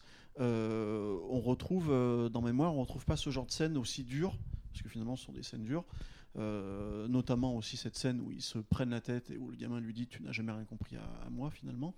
On n'a jamais retrouvé aussi frontalement chez Spielberg, et c'est là à mon avis où J.J. Abrams le dépasse sur ce point-là. Après, on peut discuter sur le monstre, je pense pas que J.J. Abrams arrive évidemment au niveau de Rencontre du troisième type ou de E.T. à ce niveau-là, mais je trouve qu'il arrive à parler de quelque chose de super grave à travers ce film, comme le faisait Spielberg, mais peut-être encore un peu mieux. Pareil. Non, je suis assez d'accord avec ce que Yohan vient de dire. Moi, le film, il m'a marqué justement parce que ces gamins-là, tu t'y attaches. C'est clair. Et toi, je sais que ça fait partie des trucs que t'as pas aimé, Jas. Mais moi, ces gamins-là, je les aime vraiment, quoi. Le petit gros qui finalement, tu t'aperçois que il utilise la fille parce que il est intéressé par elle. C'est toutes ces histoires un petit peu sous-jacentes qui font que tu t'attaches au gars. Le petit gamin qui est fan d'explosifs, qui te fait un peu penser à un sous Michael Bay, qui me fait beaucoup rire, qui me fait un peu penser à Data avec ses gadgets dans les Goonies. Ah si, tous ces gars-là, comment elle s'appelle, Elle Fanning, c'est ça, qui joue la gamine, qui est exceptionnelle, parce que quand tu la vois jouer pour la première fois, tu dis ah ouais quand même. Et pourtant c'est rare que des gamins soient bons au cinéma. Ouais, alors ça, plus la scène du train d'ouverture où t'hallucines totalement. Moi, il y a juste, le seul petit bémol, c'est effectivement le final qui, à mon avis, est un peu rapide. J'aurais aimé en avoir un petit peu plus, tu vois ce que je veux dire. Moi, je suis d'accord avec toi sur tout ce que tu viens de dire. Je suis d'accord sur plein de points avec Johan aussi. À part le gros qui joue mal. Non mais voilà, et puis jusqu'à la scène du train, oui, jusqu'à la scène du train, moi je trouve le film très réussi. Même un petit peu après, j'irais peut-être jusqu'à même la première heure du film, je la trouve très réussie. Moi voilà, ce qui me dérange dans ce film-là, c'est que pour moi, il y a deux choses qui me dérangent. La première, c'est que pourquoi faire un film de monstre qui sert à rien? Ce monstre ne sert absolument à rien dans ce film. Pourquoi ne sert à rien? Moi je trouve il sert à rien. C'est pas vrai. C'est le vecteur. Scénaristiquement, au niveau de l'histoire, il est c'est le vecteur. Ouais. Il est le pendant du gamin. Oui, mais ce que je veux dire, vivent c'est la que même moi, chose. quand je regarde le film, ce monstre ne m'intéresse à aucun moment. Je trouve qu'il a rien à foutre dans cette histoire. Qu'il arrive dans cette histoire un peu, et c'est ce que fait généralement J.J. Abrams, hein, que ce soit dans Lost, dans d'autres films. L'ours blanc. Il prend une chose naturelle et il vient balancer un truc un peu surnaturel ou un peu exceptionnel dans la vie de ces personnes. Moi, je trouve que là, ça fonctionne pas. Je trouve que s'il avait fait son film de monstre, il aurait certainement fait un bon film de monstre. Que cette histoire, il aurait pu la raconter sans ce monstre-là. Et je me serais vraiment attaché à tous ces gamins, à ce qui leur arrive et à l'histoire de ce petit gamin beaucoup plus s'il n'y avait pas eu ce monstre qui vient parasiter quelque part pour moi ce scénario. Deuxième chose, je me suis un peu fait chier après la scène du train. Ouais. Je trouve qu'il y a vraiment des longueurs, des trucs qui m'ont pas vraiment intéressé dans le film. Et troisièmement, le final qui est complètement Spielbergien dans le mauvais sens du terme. Tout ce que j'aime pas dans E.T., tout ce que j'aime pas dans plusieurs films de Spielberg, cette espèce de scène un peu je sais pas, le truc avec la bague là, avec le médaillon là, enfin voilà, pour moi c'est too much Spielberg, too much mais moi j'ai vraiment trouvé que son histoire sans le monstre il aurait pu la raconter pareil quoi. Mais moi franchement je trouve pas que ça phagocyte pas le film qui est l'empreinte Spielberg. Je trouve elle y est. Il l'a vachement bien pas adapté, comme on dit, il l'a vachement bien digéré ou voilà. Mais je trouve pas que ça me gêne pas. Je me suis pas dit ça c'est du Spielberg, c'est du Spielberg. Moi ça ne me gêne pas, mais disons qu'il fait pas mal référence à des choses que j'apprécie moi pas de ma personne, tu vois, dont je suis pas fan chez Spielberg. C'est ici. Ouais, mais oui, parce que tu dis tout le temps. Moi je pense pas. Oui, mais moi il y a des choses Spielberg, toi qui me. Bah si, tu vois, comme tu l'as dit, il essaye de faire référence aux Goonies, il essaye de faire référence à plein de choses, à Rencontre du troisième type, à E.T., à plein de choses quoi. Mais moi ça m'a pas il n'en a bouffé pas le film. besoin, c'est son histoire à lui. Ouais. Ce qu'il te montre à l'écran, c'est ce qu'il a vécu lui dans la vie. Et donc, mais il a vécu, c'est-à-dire il y avait un monstre. Mais non, c'est juste qu'avant les Goonies, il existait lui. Il n'a pas besoin de faire référence aux Goonies. Ce groupe de gamins, c'est lui, son producteur, et encore 2-3 autres réalisateurs. C'est ce qu'ils faisaient quand ils étaient gamins. Non, mais tu vois bien que la même façon de le mettre en scène, il essaye de faire référence à Spielberg. Tu peux pas dire le contraire. Oui, non, mais pour moi, il n'a pas besoin de faire. Avant de vouloir faire référence aux Goonies, et d'ailleurs, je me demande même s'il veut y faire référence. Parce que finalement, les Goonies, c'est quoi ? C'est un groupe de gamins, mais alors À part le groupe de c'est plein d'autres films. Non, mais ça, là où il veut, enfin là où moi je trouve que ça fait référence aux Goonies, c'est que non seulement c'est un groupe de gamins, mais ils ont tous un caractère qui est bien différent les uns des autres. Tu vois ce que je veux dire ? Il y a le petit gros réalisateur, il y a le gamin normal, il y a. Mais ça, c'est dans tous les films. Oui, c'est dans tous les films. Dans tous les films. Après, dans la vie, est-ce que c'est comme ça ? De groupe, voilà. Chacun a sa personnalité. Tu le vois déjà rien que dans le Darbont là, qui était excellent, The Mist. Pareil, film de groupe, et ben obligatoirement tu détaches des personnalités comme ça. Il n'y a pas d'enfants. Oui, mais justement, pour sortir du cadre, on parle que des enfants. C'est-à-dire que les films de groupe, oui, forcément, mais alors après, je sais pas effectivement s'il y a fait référence ou pas aux Goonies. Moi, je pense que oui. Mais d'un autre côté, c'est vrai que c'est vrai qu'un film qui se veut années 80, qui se veut Spielberg et avec des enfants. Bon, nous, dans notre imaginaire, on se dit, on fait tout de suite l'association parce que les Goonies, pour nous, c'est un film culte, c'est quelque chose qu'on a vu et digéré aussi. Un film qui se veut années 80, il a jamais dit. Moi, je pense pas comme ça. Film années 80. Bah déjà à l'époque, Johan, tu sais que ça se passe dans les années 80. Non, ça se passe pas dans les années 80. 80. Tu vois les vaisseaux de Star Wars. Ça se passe en 79. C'est 77, donc tu dis bah oui, voilà, ouais. C'est le début des années. C'est bon.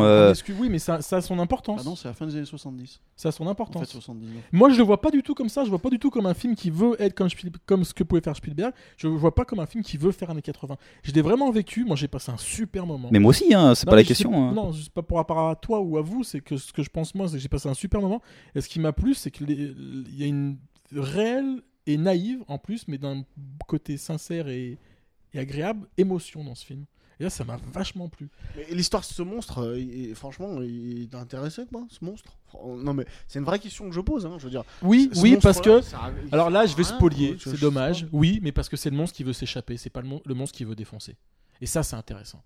Et en plus, oui, le monstre, il a de l'intérêt parce que c'est le catalyseur. Toi, tu disais le pendant du gamin, c'est pas faux, mais t'as aussi l'effet catalyseur. C'est que. Est-ce que tu dirais cathartique ? Je pourrais dire. cathartique, quoi. Et le monstre, tu le vois pas tant que ça en fait. Effectivement, c'est le vecteur, c'est ce qui fait qu'il leur arrive toutes ces couilles. Parce que le monstre, tu le vois dans le dernier tiers. C'est mais- pour ça, je trouve qu'il. Non, mais c'est ce que je dis. Le monstre, Ce que je dis, c'est que- scénaristiquement, il en a besoin parce que c'est le monstre qui emmène son deuil. Oui. Non, mais je pense qu'il aurait pu le faire Symboliquement, avec c'est ça 1000 autres manières de le faire. Ah bah oui. Sans Avec, forcément- avec un chien. Non, mais sans forcément t'amener cette espèce de monstre dans cette histoire qui ne sert à rien. Il ne sert à rien résoudre. Mais Il ne si, sait- je viens de te le dire et tu viens de l'admettre.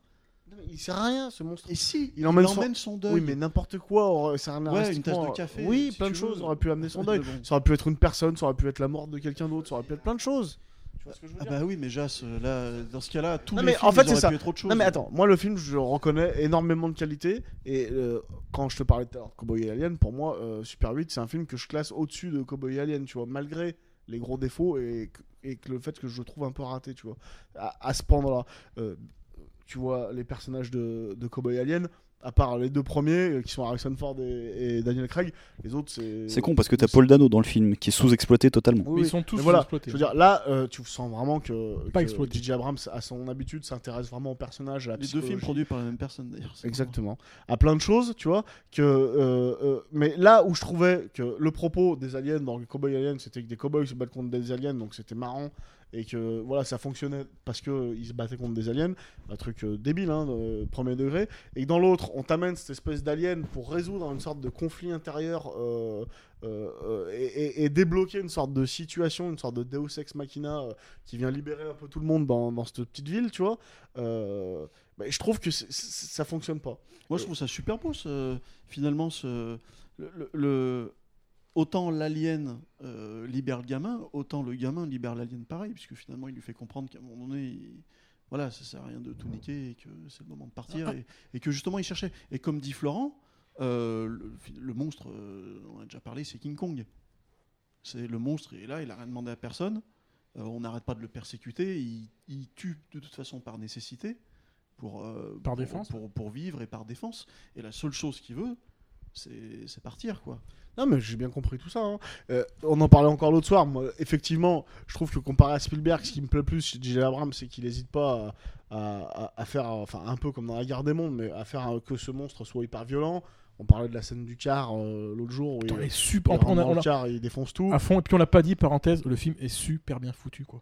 En termes de réalisation et de tout ce qui va avec, la scène du car, très peu de les plans. synthèse. Non, mais la mise en scène, c'est ce que je dis, c'est pareil, c'est comparé à Cowboy et Alien, on est dans une mise en scène beaucoup plus classe, l'image est magnifique, même si Plus riche. le début de Cowboy Envahisseur, la première attaque du village aussi était pas mal, mais là t'es quand même ailleurs, Ah, mais c'est- quand même chez J.J. Abrams. tu faut parlais pas de la déconner. scène du car, elle est Non mais voilà, moi extrêmement j'étais bien vraiment, j'ai quand même été déçu par le bonhomme parce que j'avais peut-être mis trop d'attentes dans ce film et qu'à un moment donné que je m'emmerde devant un film de J.J. Abrams, ça m'a fait vraiment chier quoi, et ça m'a mis en colère un peu, tu vois. J'étais un peu en colère quoi. T'es sorti, t'as cassé un truc ou pas? Et tu t'es vraiment ennuyé devant ce film. Ouais. Il y a vraiment, je sais pas, 25 minutes où je me suis fait chier quoi dans le film, où je me disais, mais putain, mais pourquoi faire? Pourquoi ils nous fait ça? On s'en bat les reins. Pourquoi ce monstre il vient là? Mais il sert à quoi, rien. par exemple Toute cette partie de la résolution. À partir de la scène où il est là, il dit, tu vois, moi je peins des trains, pourtant je peins des figurines, hein, donc, je peins des trains, là je fais des brossages à sec, mais pourquoi tu donnes ton train? Il faut pas lui donner ton train, c'est pas bien. Ouais, Tu mais devrais garder ton train pour toi. il s'attarde un peu sur les personnages, c'est ce qu'on aime Mais aussi. ça, c'est des parties qui m'ont fait chier où tu te dis, mais Bah oui, mais c'est des parties qui sont importantes pour. l'histoire pour- du train, bon. Bah si, ça te pose un peu les personnages Très aussi, quoi. Pas très important quand même. Et cette pourtant, histoire de train. Non. Bah si, si, ça c'est ça important. joue sur la psychologie. Ouais, moi, j'ai bien aimé. Et puis, je m'attendais à mieux dans la résolution entre justement cette espèce de triangle entre le père de la fille, le père du gamin, la mère. En fait, qui tu est voulais morte. faire ton film à toi dedans, en fait. Ah, C'est ça, en même fait, le faire mon truc. propre film. Non, Ah, mais- Voilà, c'est ça un peu. En fait, c'est ça, ouais. En fait, tu voulais Ouais. scénariser ce film et ils ont pas voulu, en fait.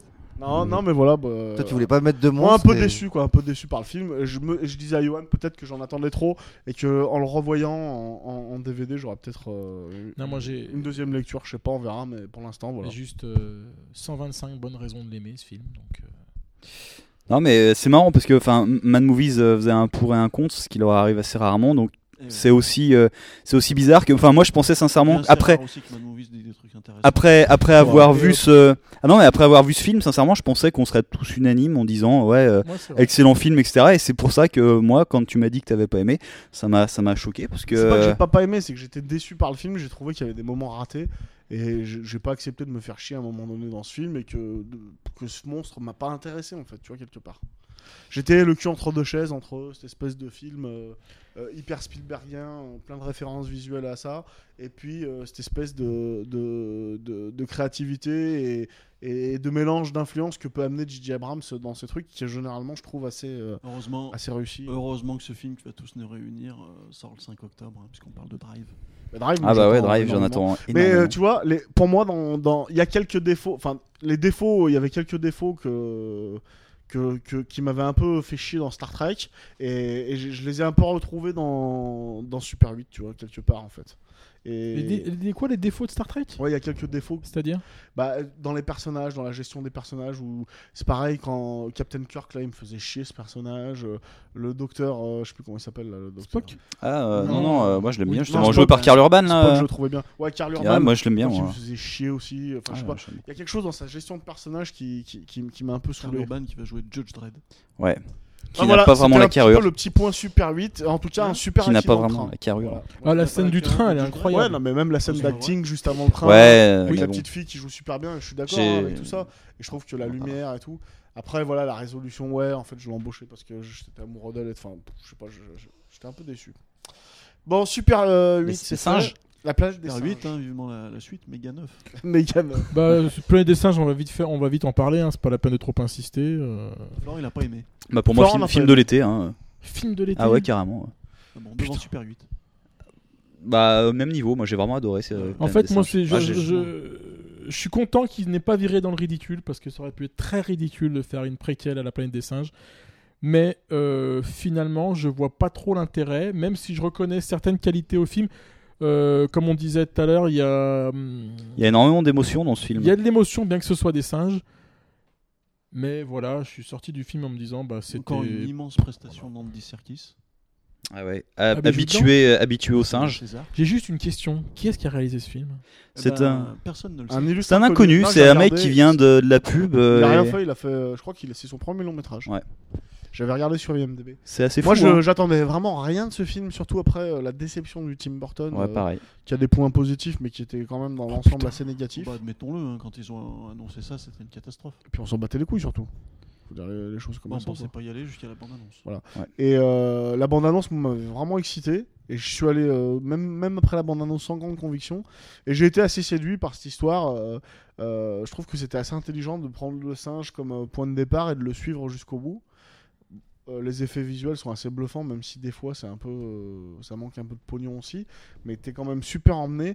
Et puis toute cette espèce avec très peu de dialogue au final, parce que le film se déroule entre singes, t'as très peu de dialogue, et toutes les émotions qui arrivent à passer, moi ça m'a quand même séduit, tu vois. Je reconnais juste un truc par contre, c'est vrai que pour un film contemporain hollywoodien, il sort un peu du cadre actionneur. Il y a un côté où il laisse beaucoup de place au dialogue. Il laisse de la place au dialogue, aux situations, et ils auraient pu virer dans un truc totalement bourrin très très vite. Les singes prennent le pouvoir.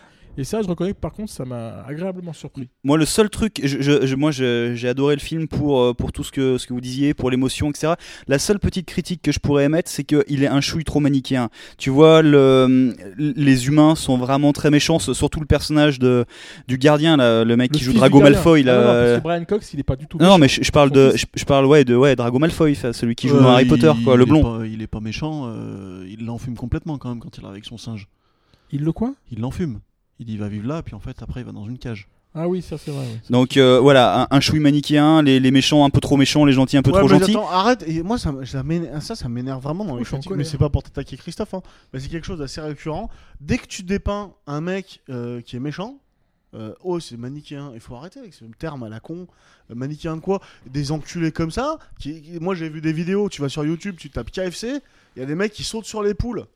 Tu vois, dans les cages vivantes, je veux dire des enculés, et que ce soit pour des animaux ou des humains, il y en a plein. C'est pas parce que tu mets un enculé à un moment donné que c'est manichéen, moi ça m'énerve. Ouais, non, mais ce que je veux dire, c'est que le personnage. Ils sont pas tous comme ça dans le film. Non, mais. Il y en a un. Le personnage du voisin. Du singe. Oui, le personnage du voisin, le personnage du gardien, etc. Ouais, non, mais tu vois que le mec est mauvais. Il a gratté, je suis d'accord. En plus, raté. Non, mais c'est vrai que le côté du fils du gardien du propriétaire du chenil, je sais plus comment ça s'appelle là. C'est vrai qu'il est que bourrin quoi. Donc c'est vrai que c'est Quand tu le- Mais oui, y a il est pas que de bourrin, nuance. mais la de nuance, elle nuance. se fait dans le deuxième personnage qui est au chenil et qui lui est pas du tout Ouais, enculé avec qui- les animaux. c'est vrai, ni rien. mais qui Je se veux fait dire, pourtant non, allumer. mais tous les personnages ne peuvent pas être dans des tons de gris. Il y a des enculés, il y a Oui, des c'est gens vrai, super c'est cool, vrai. et qu'à un moment donné, tu montres un mec qui soit un enculé avec un singe ou avec un homme. Pour moi, bah, c'est la réalité aussi. Il faut arrêter un petit peu. Non, mais ce que je veux dire, c'est qu'il y a des, il y a des scènes Ce où serait manichéen si tous les hommes dans le film étaient des enculés envers les singes. C'est ça, être manichéen. bah, les Dans un seuls, point de les vue. seuls humains, à part sa famille, avec qui il a des rapports, César, c'est un peu tous des salopes, quoi. Je viens de te dire que non. Le mec dans le chenil, le deuxième, il est tout. Mais oui, mais il essaie est de les tellement défendre. il est tellement effacé qu'il défend que dalle. Et donc, il existe ou pas? Ouais, mais c'est pas un personnage. C'est sa personnalité et de la personnalité de l'autre. Cotorep quoi. Moi, mais j'ai adoré le film. Hein. C'est pas manichéen qu'un singe qui agresse. Et tu prends l'exemple du voisin quand il se fait agresser. Le mec, c'est un connard. Mais le mec, en même temps, l'autre, il a pris sa voiture et il lui défonce sa caisse. C'est toi, tu sors le bonhomme, t'as envie de lui mettre une raclée. Tu es pas censé savoir que le mec, non mais c'est vrai, t'es pas censé savoir qu'il a Alzheimer.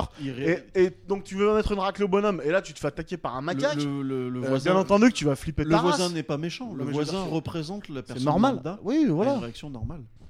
Attends, t'as des gamins, moi j'ai des gamins, parce que je me suis fait la réflexion, l'autre histoire, il veut tabasser le singe. Bon, il y a mon fils, il y a un singe qui arrive comme ça, bien sûr que je prends une batte de baseball, imagine- j'essaie de lui casser la bouche Imagine au Maz, il singe. s'approche de tes enfants. Non, mais c'est clair, complètement quoi. Non, moi je trouve que ça m'énerve un petit peu, mais c'est rien Ah, contre mais- toi, Christophe, hein, bien entendu.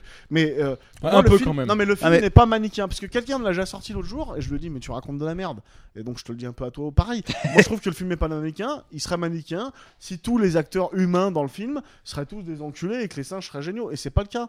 Et je trouve qu'il est d'autant pas manichéen le film que quand tu connais la suite du film, où tous les singes sont des enculés et c'est les humains les héros, je trouve qu'il fait bien la balance et qu'au contraire, il a eu l'intelligence scénaristique pour le coup de pas faire le. Alors Exact. comment les humains sont morts Exactement. pour que les singes arrivent? Non, il a dit Exactement. comment les singes, eux, sont arrivés à Et faire ça, en ouais. sorte que Je de me demande, vivre. je me demandais et d'être quelle allait intelligent. être la fin du film et c'est très très bon justement qu'il n'y ait pas un lien direct avec la suite. Tout le Mais monde l'a vu ici, le film c'est prévu, enfin il y a des suites de prévues à ce film. C'est aussi pour ça que à la fin il n'y a pas de twist, il n'y a pas trop de clin d'œil, etc. Ah bon? Le seul clin d'œil que tu as, c'est que quand tu vois à la télé le départ pour Mars d'un vaisseau spatial, en fait, c'est le seul.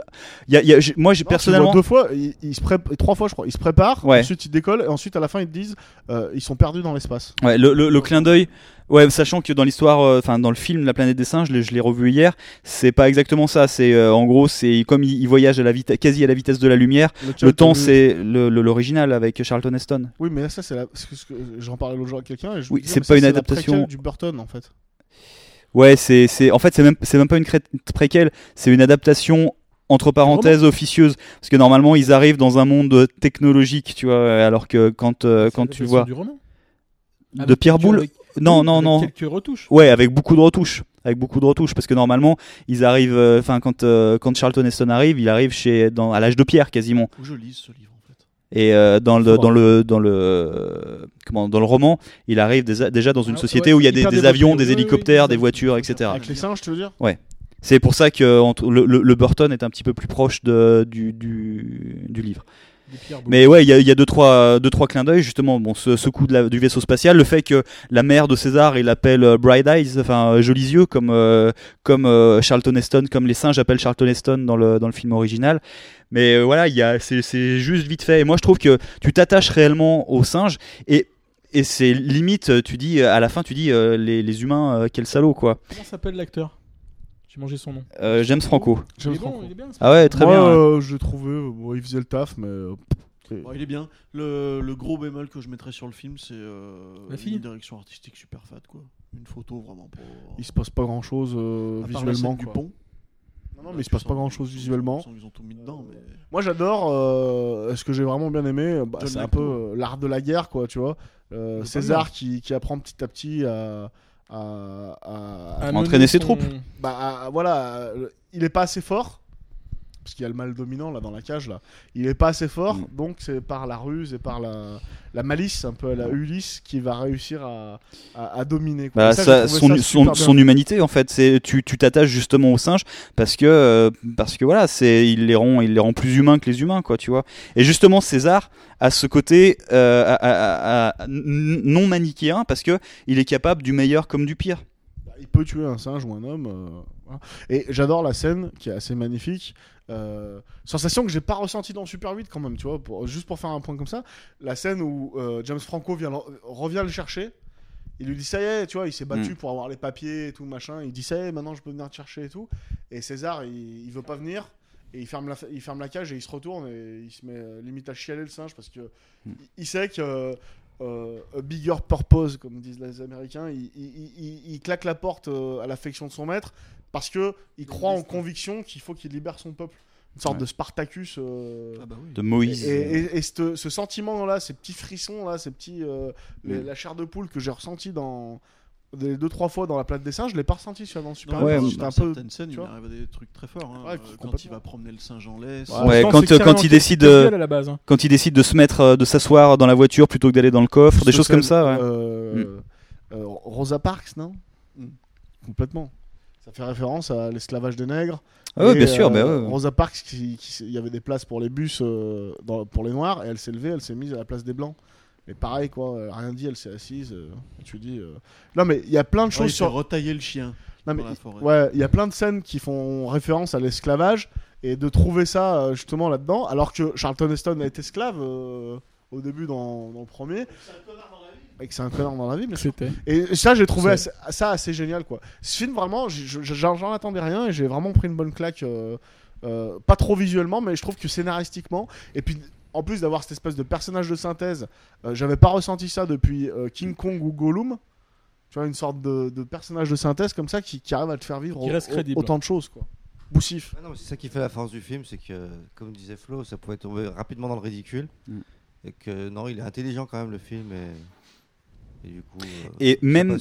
Ouais, vas-y. Même si les essais fixes, comme tu disais, sont assez moyens, au moins le personnage de César, il est tellement, tellement bien vu, tellement bien fait que tu t'attaches forcément à lui. Moi, je le trouve super bien fait. D'ailleurs, que tu me dises qu'il va y avoir des suites, je ne pensais pas. Parce que je pensais que c'était assez clair comme ça. Parce que ça se termine clairement quand même. Oui, puis on comprend tout, on sait comment ça va se passer. C'est ça qui est intelligent dans le film. Donc c'est un peu débile, je pense, de faire une suite, mais bon, peut-être qu'on aura une super surprise encore une fois. Mais du coup, il y avait les deux personnages qui sont l'espèce de chimpanzé dos argenté, là, celui à qui il met une branlée à coup de bidon, qui prend un peu d'importance, style second, tu vois. Il devient un peu son bras droit second. Et l'autre singe, tu sais, qui est complètement balafré. ALZ 113. Le mauvais. Ouais. Tu sais, le mauvais singe, là, où tu te dis, putain, lui, il va faire une couille, il va se passer un truc, tu sais pas. Moi, je pensais que c'est lui qui allait devenir, en fait, le leader des singes parce que César se serait. Aurait rejoint les humains. Ouais, non, que César se serait sacrifié pour sauver James Franco à un moment donné. Tu vois. Et à mon avis, c'est pour ça que Du coup, à la fin. Vas-y.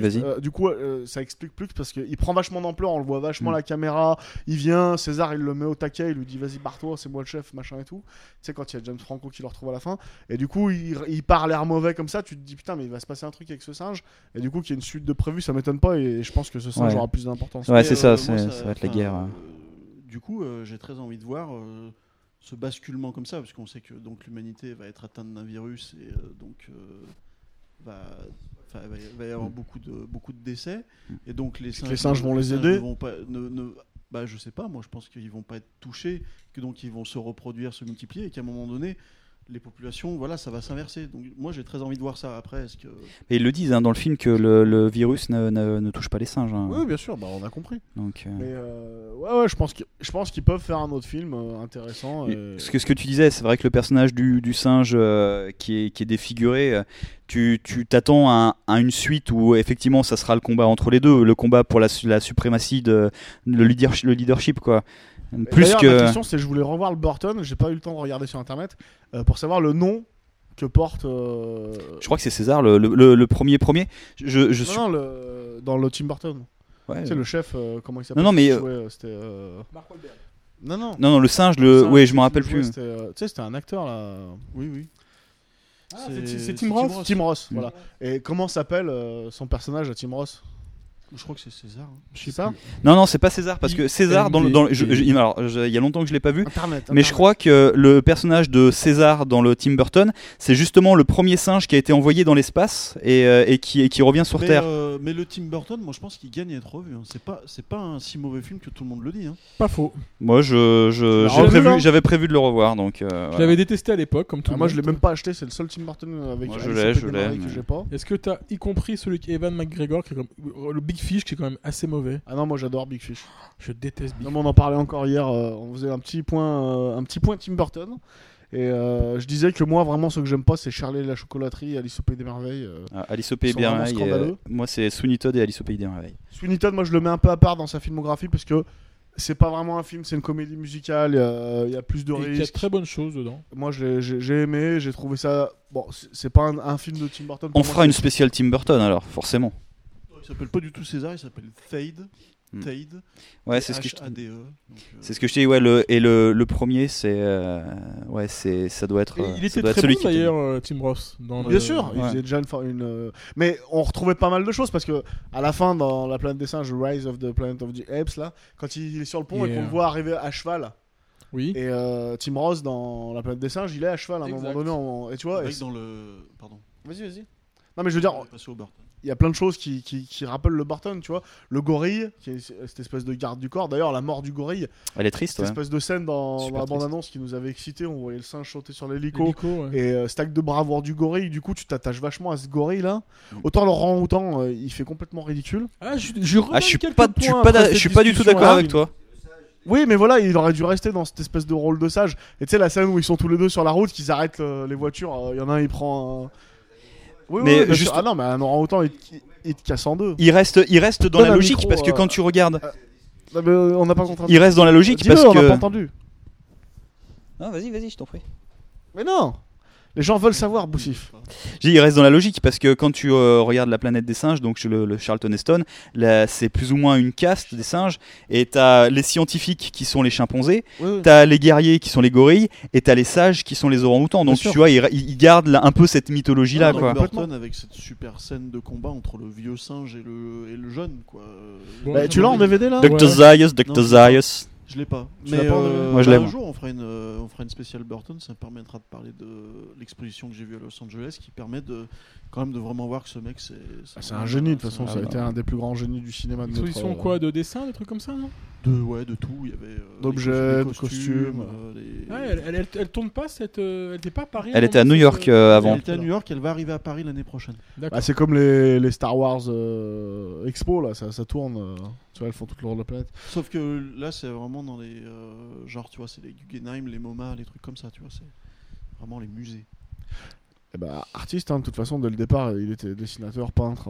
C'est vrai que ça reste un mec super intéressant. Bon, on surveillera donc la suite de Rise of the Planet of the Apes. Quoi d'autre On en est où là? Est-ce qu'on en a Too Fast, Too Furious? Non, là, Game of Thrones. Mais on peut commencer par ça. On peut faire Fast Five direct. Fast Five. Petite coupure musicale ou? Ouais, bien sûr. Qu'est-ce que tu nous passes, Johan? Moi, je passerais bien des raptures. T'as des raptures? Ah, bah vas-y, tu veux passer un rapture? Ouais, vas-y, passe. Je te laisse choisir celui que tu veux. On dira après quel morceau on a mis. Voilà, il n'est pas sorti l'album des raptures pourtant? Mais si, il est sorti. Il est sorti. Quand les gens vont l'écouter, il sera sorti. Et bah, The Rapture. Parce que How Deep Is Your Love, c'était un peu le tube de l'été là pour nous.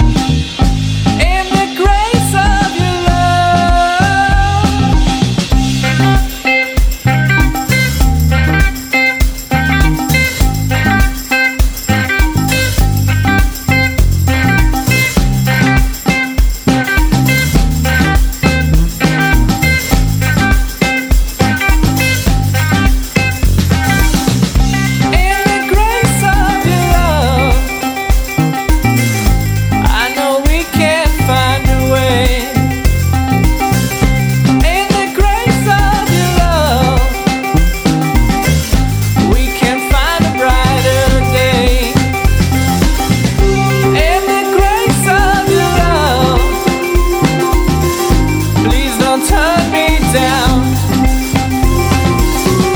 In the grace of your love, oh, don't push me around.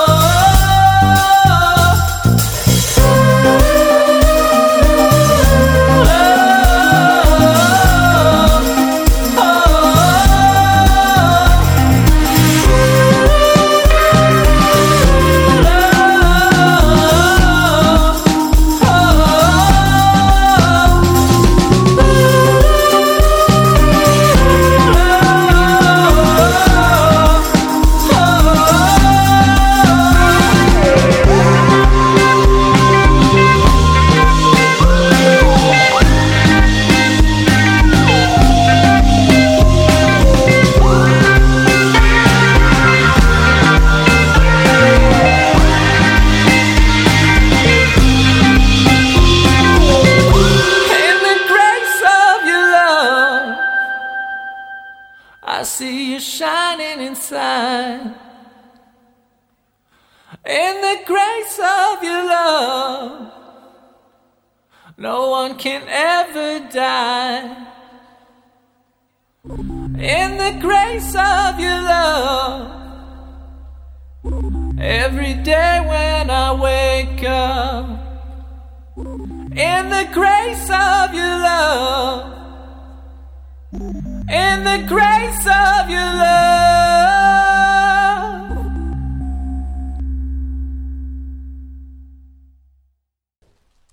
Bon, pour finir cette première émission, nouveau format à la Fan Club, comme ça. Plus de pages. Plus de photos grande page. On va dire un petit mot sur Game of Thrones, juste pour, sans spoiler rien, parce que personne l'a vu. On va juste dire que c'est peut-être une des 10 meilleures séries de tous les temps jusqu'à présent. Ouais. La meilleure série d'Heroic Fantasy. En tout cas, la meilleure série d'Heroic Fantasy, ça c'est sûr. Un énorme budget. Juste. Expliquez-moi. C'est une série de romans à la base écrite par de George E. Martin. Voilà, George R.R. Martin. Et voilà, Game of Thrones, ça veut dire jeu de trône. Donc c'est en Heroic Fantasy, il y a un royaume. Il y a il y a un seul trône, le trône de fer. Et il y a plein de gens qui essaient de devenir roi, manigance, sorcellerie. Imagine les sopranos. Bravoure, épisme. Imagine les sopranos en Heroic Fantasy. Les personnages, sont super intéressants.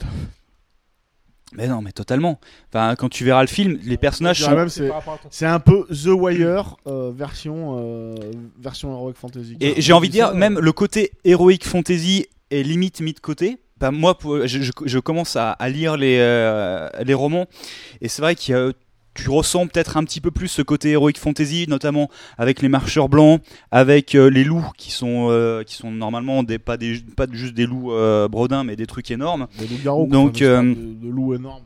Ouais, mais limite, Loup monstre. ce qui t'intéresse le plus, c'est tous ces personnages, parce que avec des dents de ouf. à part limite un seul personnage qui est le frère du roi fou là, qui est un petit peu pas super intéressant, mais tous les personnages, même les plus pourris, tu t'attaches à eux, quoi. Ah, mais il y a une galerie d'acteurs assez phénoménale. Sean Bean en tête. Avec un big love pour celui qui joue le nain. Qui est totalement ce mec qui est totalement génial. Ouais, il y a Charles Dance qui joue dedans, ouais, il y a Sean Bean qui est le héros. Il y a pas mal de personnages que tu connais pas trop qui vont prendre de l'importance dans les romans, donc forcément dans Dance. Un gros turnover au niveau des acteurs. Sean Bean. Charles Dance. Il n'y a pas David Morse de Imp. Non, mais enfin voilà, on vous le dit à vous et on dit à tous les auditeurs. Non, regardez Game of Thrones, on en parlera parce que je pense qu'il y a moyen de faire une bonne discussion sur ça. Et encore une fois, ça vient quand même souligner ce que je pense depuis de nombreuses années. Je l'ai déjà dit souvent à la radio. La série, ouais. La série, pour moi, c'est vraiment le format qui m'excite le plus en ce moment. Et la télé, il reste des super auteurs en cinéma, des très bons réalisateurs. Mais ils sont de plus en plus rares. C'est clair. Et puis on disait tout à l'heure, on s'habitue du moyen. La télé est vraiment géniale. Quoi. Et la télé américaine est assez incroyable parce qu'elle ose des choses. Elle peut aller loin, quoi. Dans la série, hier limite j'avais le barreau quoi sur une scène quoi. Tu les as tous vus? Non, j'ai pas tout vu encore. Mais hier limite j'avais le barreau sur une scène. Tu te dis les mecs ils vont quand même loin dans le délire quoi. Et ouais, bah, ça me donne très envie de la voir. Mais en série française, moi j'attends demain sur Canal+, j'en attends beaucoup. C'est Platane de Judor, ouais. Où apparemment là j'ai encore lu il a fait Eric Judor et tout. Mais Eric et Ramsey. Ah ouais. Ah oui, là moi j'en entends. Ouais, Steak. Et LA. où apparemment il s'inspire beaucoup de The Office. Bah en fait l'histoire c'est que il joue son propre rôle. Il a un accident, il rentre dans un platane et il décide d'arrêter Eric et Ramsey et il veut faire un film sérieux et il veut faire La Môme 2. C'est génial. La Môme 2. La Môme 2 2.0 Next Generation exactement, c'est le titre du film. Et donc il y a plein de guests, il y a Vincent Cassel, il y a Guillaume Canet, il y a Monica Bellucci, c'est prévu en 3-4 parties, un truc comme ça. Oh non, c'est des épisodes. C'est en 3D. Et il y a 12 épisodes. C'est entièrement tourné en 3D. Et il y a apparemment, super ambitieux parce que justement ça fait référence à The Office, à toutes ces séries américaines récentes qu'on aime. Et apparemment c'est super réussi. Donc demain moi je serai sur Canal. Canal qui prend les choses en main parce que j'ai vu aujourd'hui qu'ils avaient débauché 2 scénaristes des Mad Men justement pour faire une série ils ont Canal. Ils ont débauché Tom Fontana pour faire les Borgia. Ouais. C'est vrai. Ouais. Ça arrive ça. Donc voilà, série télé, excusez-moi, je mange une grosse au chocolat. Série télé, ouais, moi j'étais aux États-Unis cet été. Là il y a Panam qui arrive, donc je sais plus. Panam. Ouais, je sais plus quelle est la chaîne qui fait ça, mais ils essaient un peu de faire leur Mad Men, série un peu classe, rétro sur la naissance de la compagnie, tout ce qui s'est passé dedans, machin et tout. Et de l'autre côté, l'autre série super attendue aussi, Playboy. Avec Amber Heard et apparemment des histoires de meurtre. Il y a toujours Bordeaux Campfire que moi j'ai toujours pas vu. Bordeaux Campfire, j'avais vu aucune image de ce truc. J'ai vu la bande-annonce de la saison 2 là aux États-Unis, mais visuellement c'est un truc de malade mental. Hein. Spielberg encore ça, non ? Il y a 200 millions. Non, c'était Scorsese qui faisait le. Oui, voilà, il paraît que c'est terrible ça. Voilà, et puis évidemment on aura le temps d'en reparler, mais en janvier. Série de Michael Mann, la non ? série de Michael Mann, Luck. Putain. Voilà. De Dustin Hoffman et Nick Nolte. Bon, Fast 5. Ah là là. Allez-y, j'ai pas vu mais allez-y. Moi j'ai pas vu. Bah moi j'ai juste vous parler de vu. ce que je pense de la série des Fast and Furious. J'en ai pas vu beaucoup, mais je pense que c'est de la merde. Moi j'ai tous à peu près vu. Je trouve ça de la merde sauf le dernier que j'ai pas vu. Très franchement, c'est de la. Comme là quand je parle avec des gaufres au chocolat dans la bouche ou pas ? Personnellement, j'en ai rien à foutre des bagnoles retartoufs contemporaines. J'en ai rien à foutre des mecs qui montrent leur capacité de conduite et tout ça. Ouais, mais les pectoraux t'aimes bien quand même. Et puis l'image des femmes qui est véhiculée aussi par cette série depuis le départ. Mais là il y a The Rock. Non mais c'est pas ça. C'est que ça là depuis que ça tire des milfs, l'image des femmes, ma tête. Haricot, moment haricot. Et perdu donc, totale crédibilité là. Moment maraîcher. Et donc Voilà. Je veux des haricots. Ce qui restera, faudra m'expliquer le délire des haricots, je ne comprends pas. Johan, les haricots. C'est quoi les haricots alors? Livraison haricots. Tu veux des haricots, tu veux. Ah, ok. Maraîcher, quoi. Ah, je savais pas ça. Ah oui, les haricots verts. Les haricots, coco. Ah, mais on coupera ça si tu veux, Florent. T'inquiète pas, on coupera. On peut couper. Et donc, le truc, c'est que c'est un putain de film d'action, Fast and Furious 5. C'est un truc incroyable. Bah, c'est ce que tout le monde dit. Hein. C'est que ils font limite appel à ce qui se faisait de mieux dans les années 90 en termes d'action, avec une patte totalement contemporaine. Ça marche de bout en bout. Et très franchement, pourtant, je suis le premier à défoncer la série des Fast and Furious, mais là, vraiment, c'était. tous d'accord là-dessus.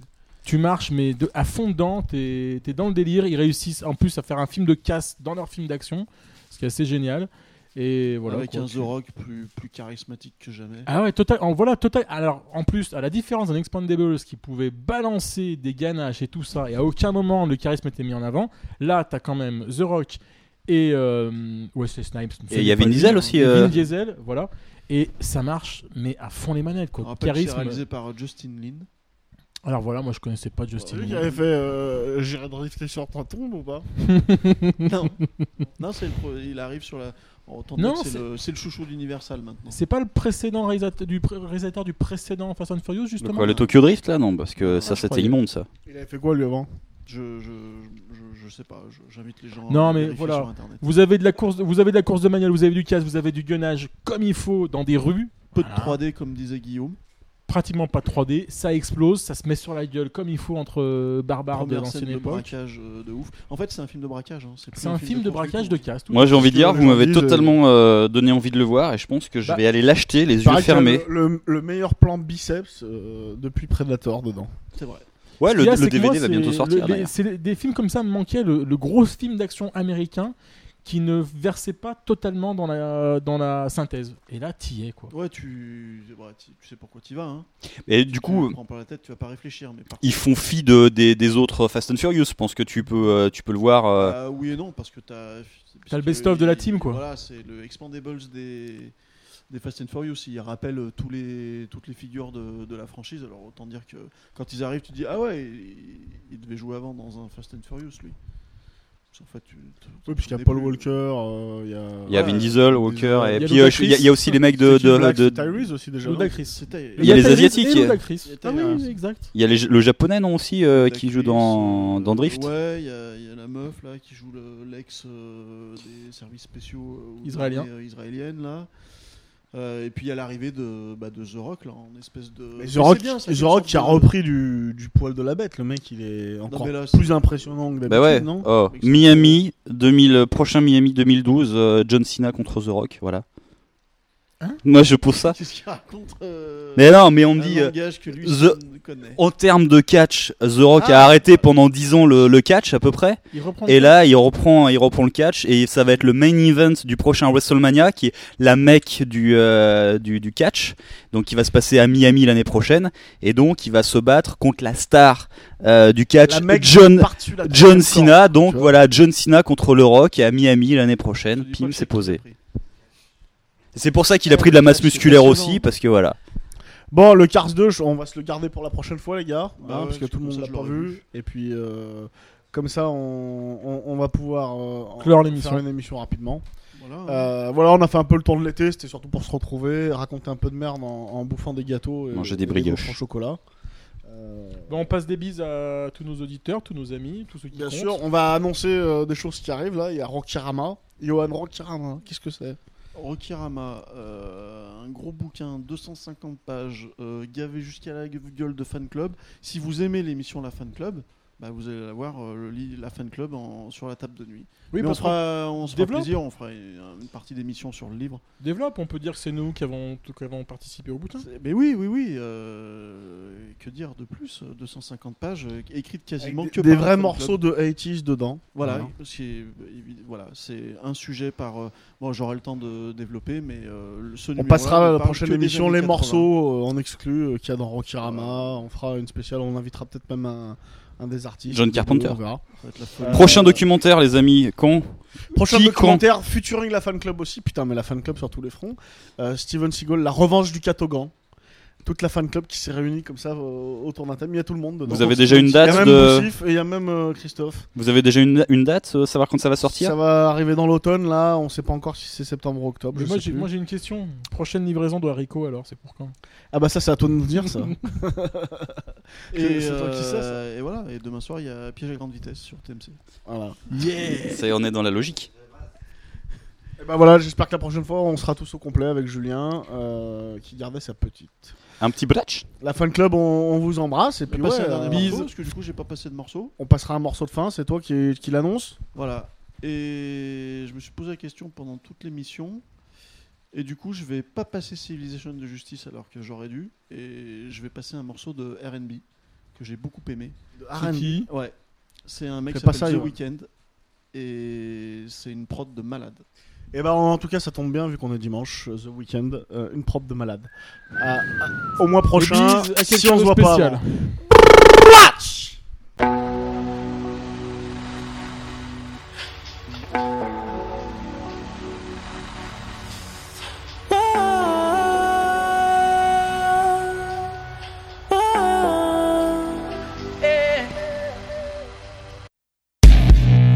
I left my girl back home.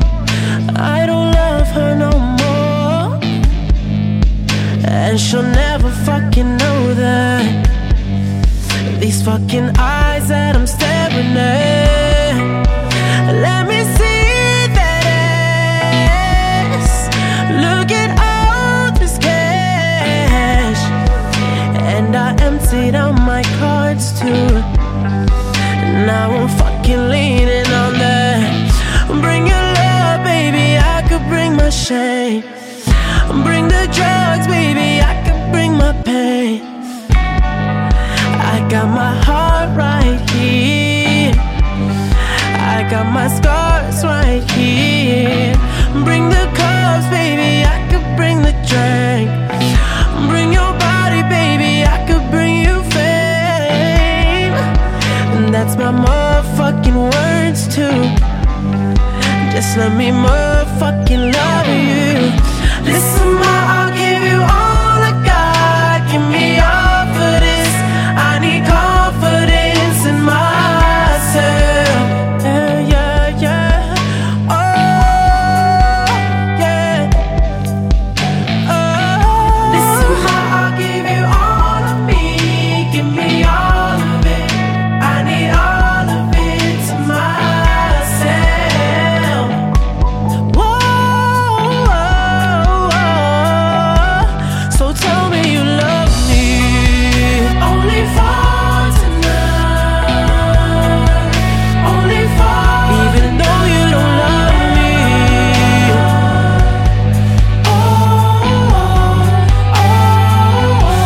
Just tell me you love me. I'll give you what I need. I'll give you what. Even though you don't love me. Yeah, yeah. Yeah, yeah. Let me see you dance. I love to watch you dance. Take you down another level and get you dancing with the devil.